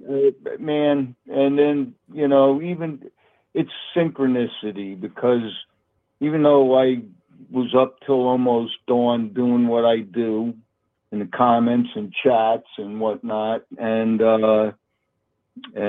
anticipating putting the garbage out at daylight, I ended up like presiding over the New York City Palestinian protest chat and like kind of controlling the temperature of the whole thing from afar in the chat. And, these are my little victories because I know if I wasn't there, it would be a mess, man. And I don't even know if it's going to make a difference, but I know that it's got to be doing something. And anyway, listening to John, And it's so sad that people don't understand that the Jesuits aren't a religion. And I don't know what I have to do to explain that better, but I really wish I could do it. And I suspect John's probably out having a cigarette now. He's not going to hear me explain anyway. But the concept of induction and being inducted into a criminal organization by invitation only, they're like, hey, you, we want you, you know, like it's kind of like getting drafted, I suppose. That's not a religion. And people need to get with it. And that scene on the bridge with that Jewish neighborhood and the so-called Palestinian protesters looking in cahoots with the police is a good example of Jesuit order theater. And you can suspect that everybody there is in cahoots. They know what they're doing. They're throwing up smoke screens for themselves, inducted Rome. And some people need a tune-up of their Jesuits radar. They don't, and that the caller before selling Dr. Shiva. All right, yeah, I get it, but there's no such thing as political solution for fascism. So I need people to snap out of it and get logical quick, because it's really starting to piss me off. And you're messing with my peaceful revolution Olympics. And Rick, I know you're not one of them. You're the voice of reason. I waited for over an hour to talk to you because you're not David Pac-Man. And I know I'm going to get through. And I know that you're doing the right thing.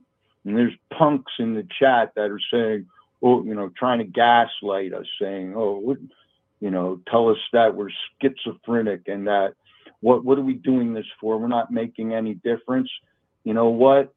We run on that fuel. Go ahead, gaslight us some more. It just gives us more energy and more conviction to carry on. You know, so I don't know what else to say other than to connect the fact that political solution for fascism is impossible to what the proven solutions are. Because logical people, again, look at history to see what has worked. And there's only two ways in history to expel Jesuit order fascism from a nation peacefully and legally. Either a benevolent pope, that means a pope that's not mean, who says, hey, knock it off, and pulls all the inquisitors out of a nation because they know who they are. And that's happened in the past. In 1773, Pope Clement XIV withdrew the Jesuit order from 80 nations, expelled them. That's a big deal. How come we didn't learn about that in kindergarten? That should have been history, kindergarten 101. But they didn't teach us that, and people still don't understand that. Bottom line is we got to purge the corruption, and in simplistic terms. In simplistic terms, we need to occupy that Knights of Malta headquarters in Ottawa, and I'm really getting pissed off with these people that act like they think they're macho, and they're big. You know, they're doing the world a big service by puffing up their chests in front of their families and pointing their fingers at the wrong people and the wrong principles. They don't even have principles right. You can't talk logic to people like that. And it's maddening. And it's a failure of education. It occurs to me that the estimated illiteracy rate of around 24-25% in America is sugar-coated. People are DAF, and that's why they don't GAF. as John was saying. They don't GAF because they're DAF. They're dumb. And they're so busy talking that they don't listen or read. And so it's up to us, the real aggressive educators, to pick up the slack. And we need to do that because everything is at stake by the all or nothing rule. All right? Well, and we're it is really true. close. The average reading level is only grade 6 out there. It's horrible. And people, they don't understand logic. We need to get back to the basics like Sesame Street with people. I don't know if it's what they put in the chemtrails or if there's some other kind of vitamin deficiency going on, but people are just getting dumber and dumber, even though there's a portion of us where, yes, the collective consciousness is rising. Now, here's the other thing. We don't need everybody to understand what's going along, what's going to happen. We just need the people who understand what the solution is going to look like to act on it. And to keep the communication going, because without us, we're done. It's finished. And it's going downhill rapidly. They want it that way. And that is kind of where we're going to have to leave it off tonight, because we're at the end of the line. It's time to bring the show to a close. So I'll just throw it over to you, Choozy, for a final thought as we wrap things up. We aren't confused and we're not powerless. We will exile the Order of Malta and we will expel the Jesuit order, like Pope Clement XIV, who failed to expel them from America. He failed to expel them from England or China or Russia. And that set the stage for all this backbleeding of Jesuit Inquisition. He called them a heinous political monopoly, and that's exactly what they are. And in the armed forces and in our uniformed public service, the good people know who the bad people are, and they are a minority, and they will be weeded out, and then we will have peace. We will have a peaceful revolution, and we will have peaceful revolution Olympics, because that's our destiny. It's the only possible way that we're all going to survive this. The innocent people, not the bad people. And we're going to take better care of those bad people than they can take care of themselves, because they're making a miserable mess of themselves in addition to us. And I love you, Rick, and everybody in the chat. Stand firm and just educate the other ignorant people the best we can. All right. And if they don't want to hear it, you just move on to the next person and hope they have more open ears. Okay. Okay. Thank you, Choozy. I appreciate your call. Thank you, Rick. Okay. And have a good night, my friend. Look forward to the next one. Take care. Good night, America.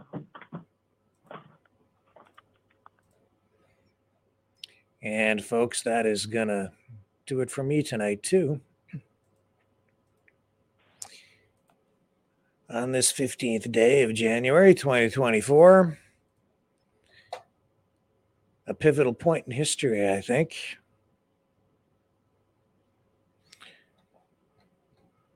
And I will say this to reinforce kind of what Choozy was saying. We do need to purge the corruption. And tonight, as much as ever, we need to pray for peace. Love all you guys. I'll be back tomorrow night, 6 p.m. Eastern Standard Time, on the flip side.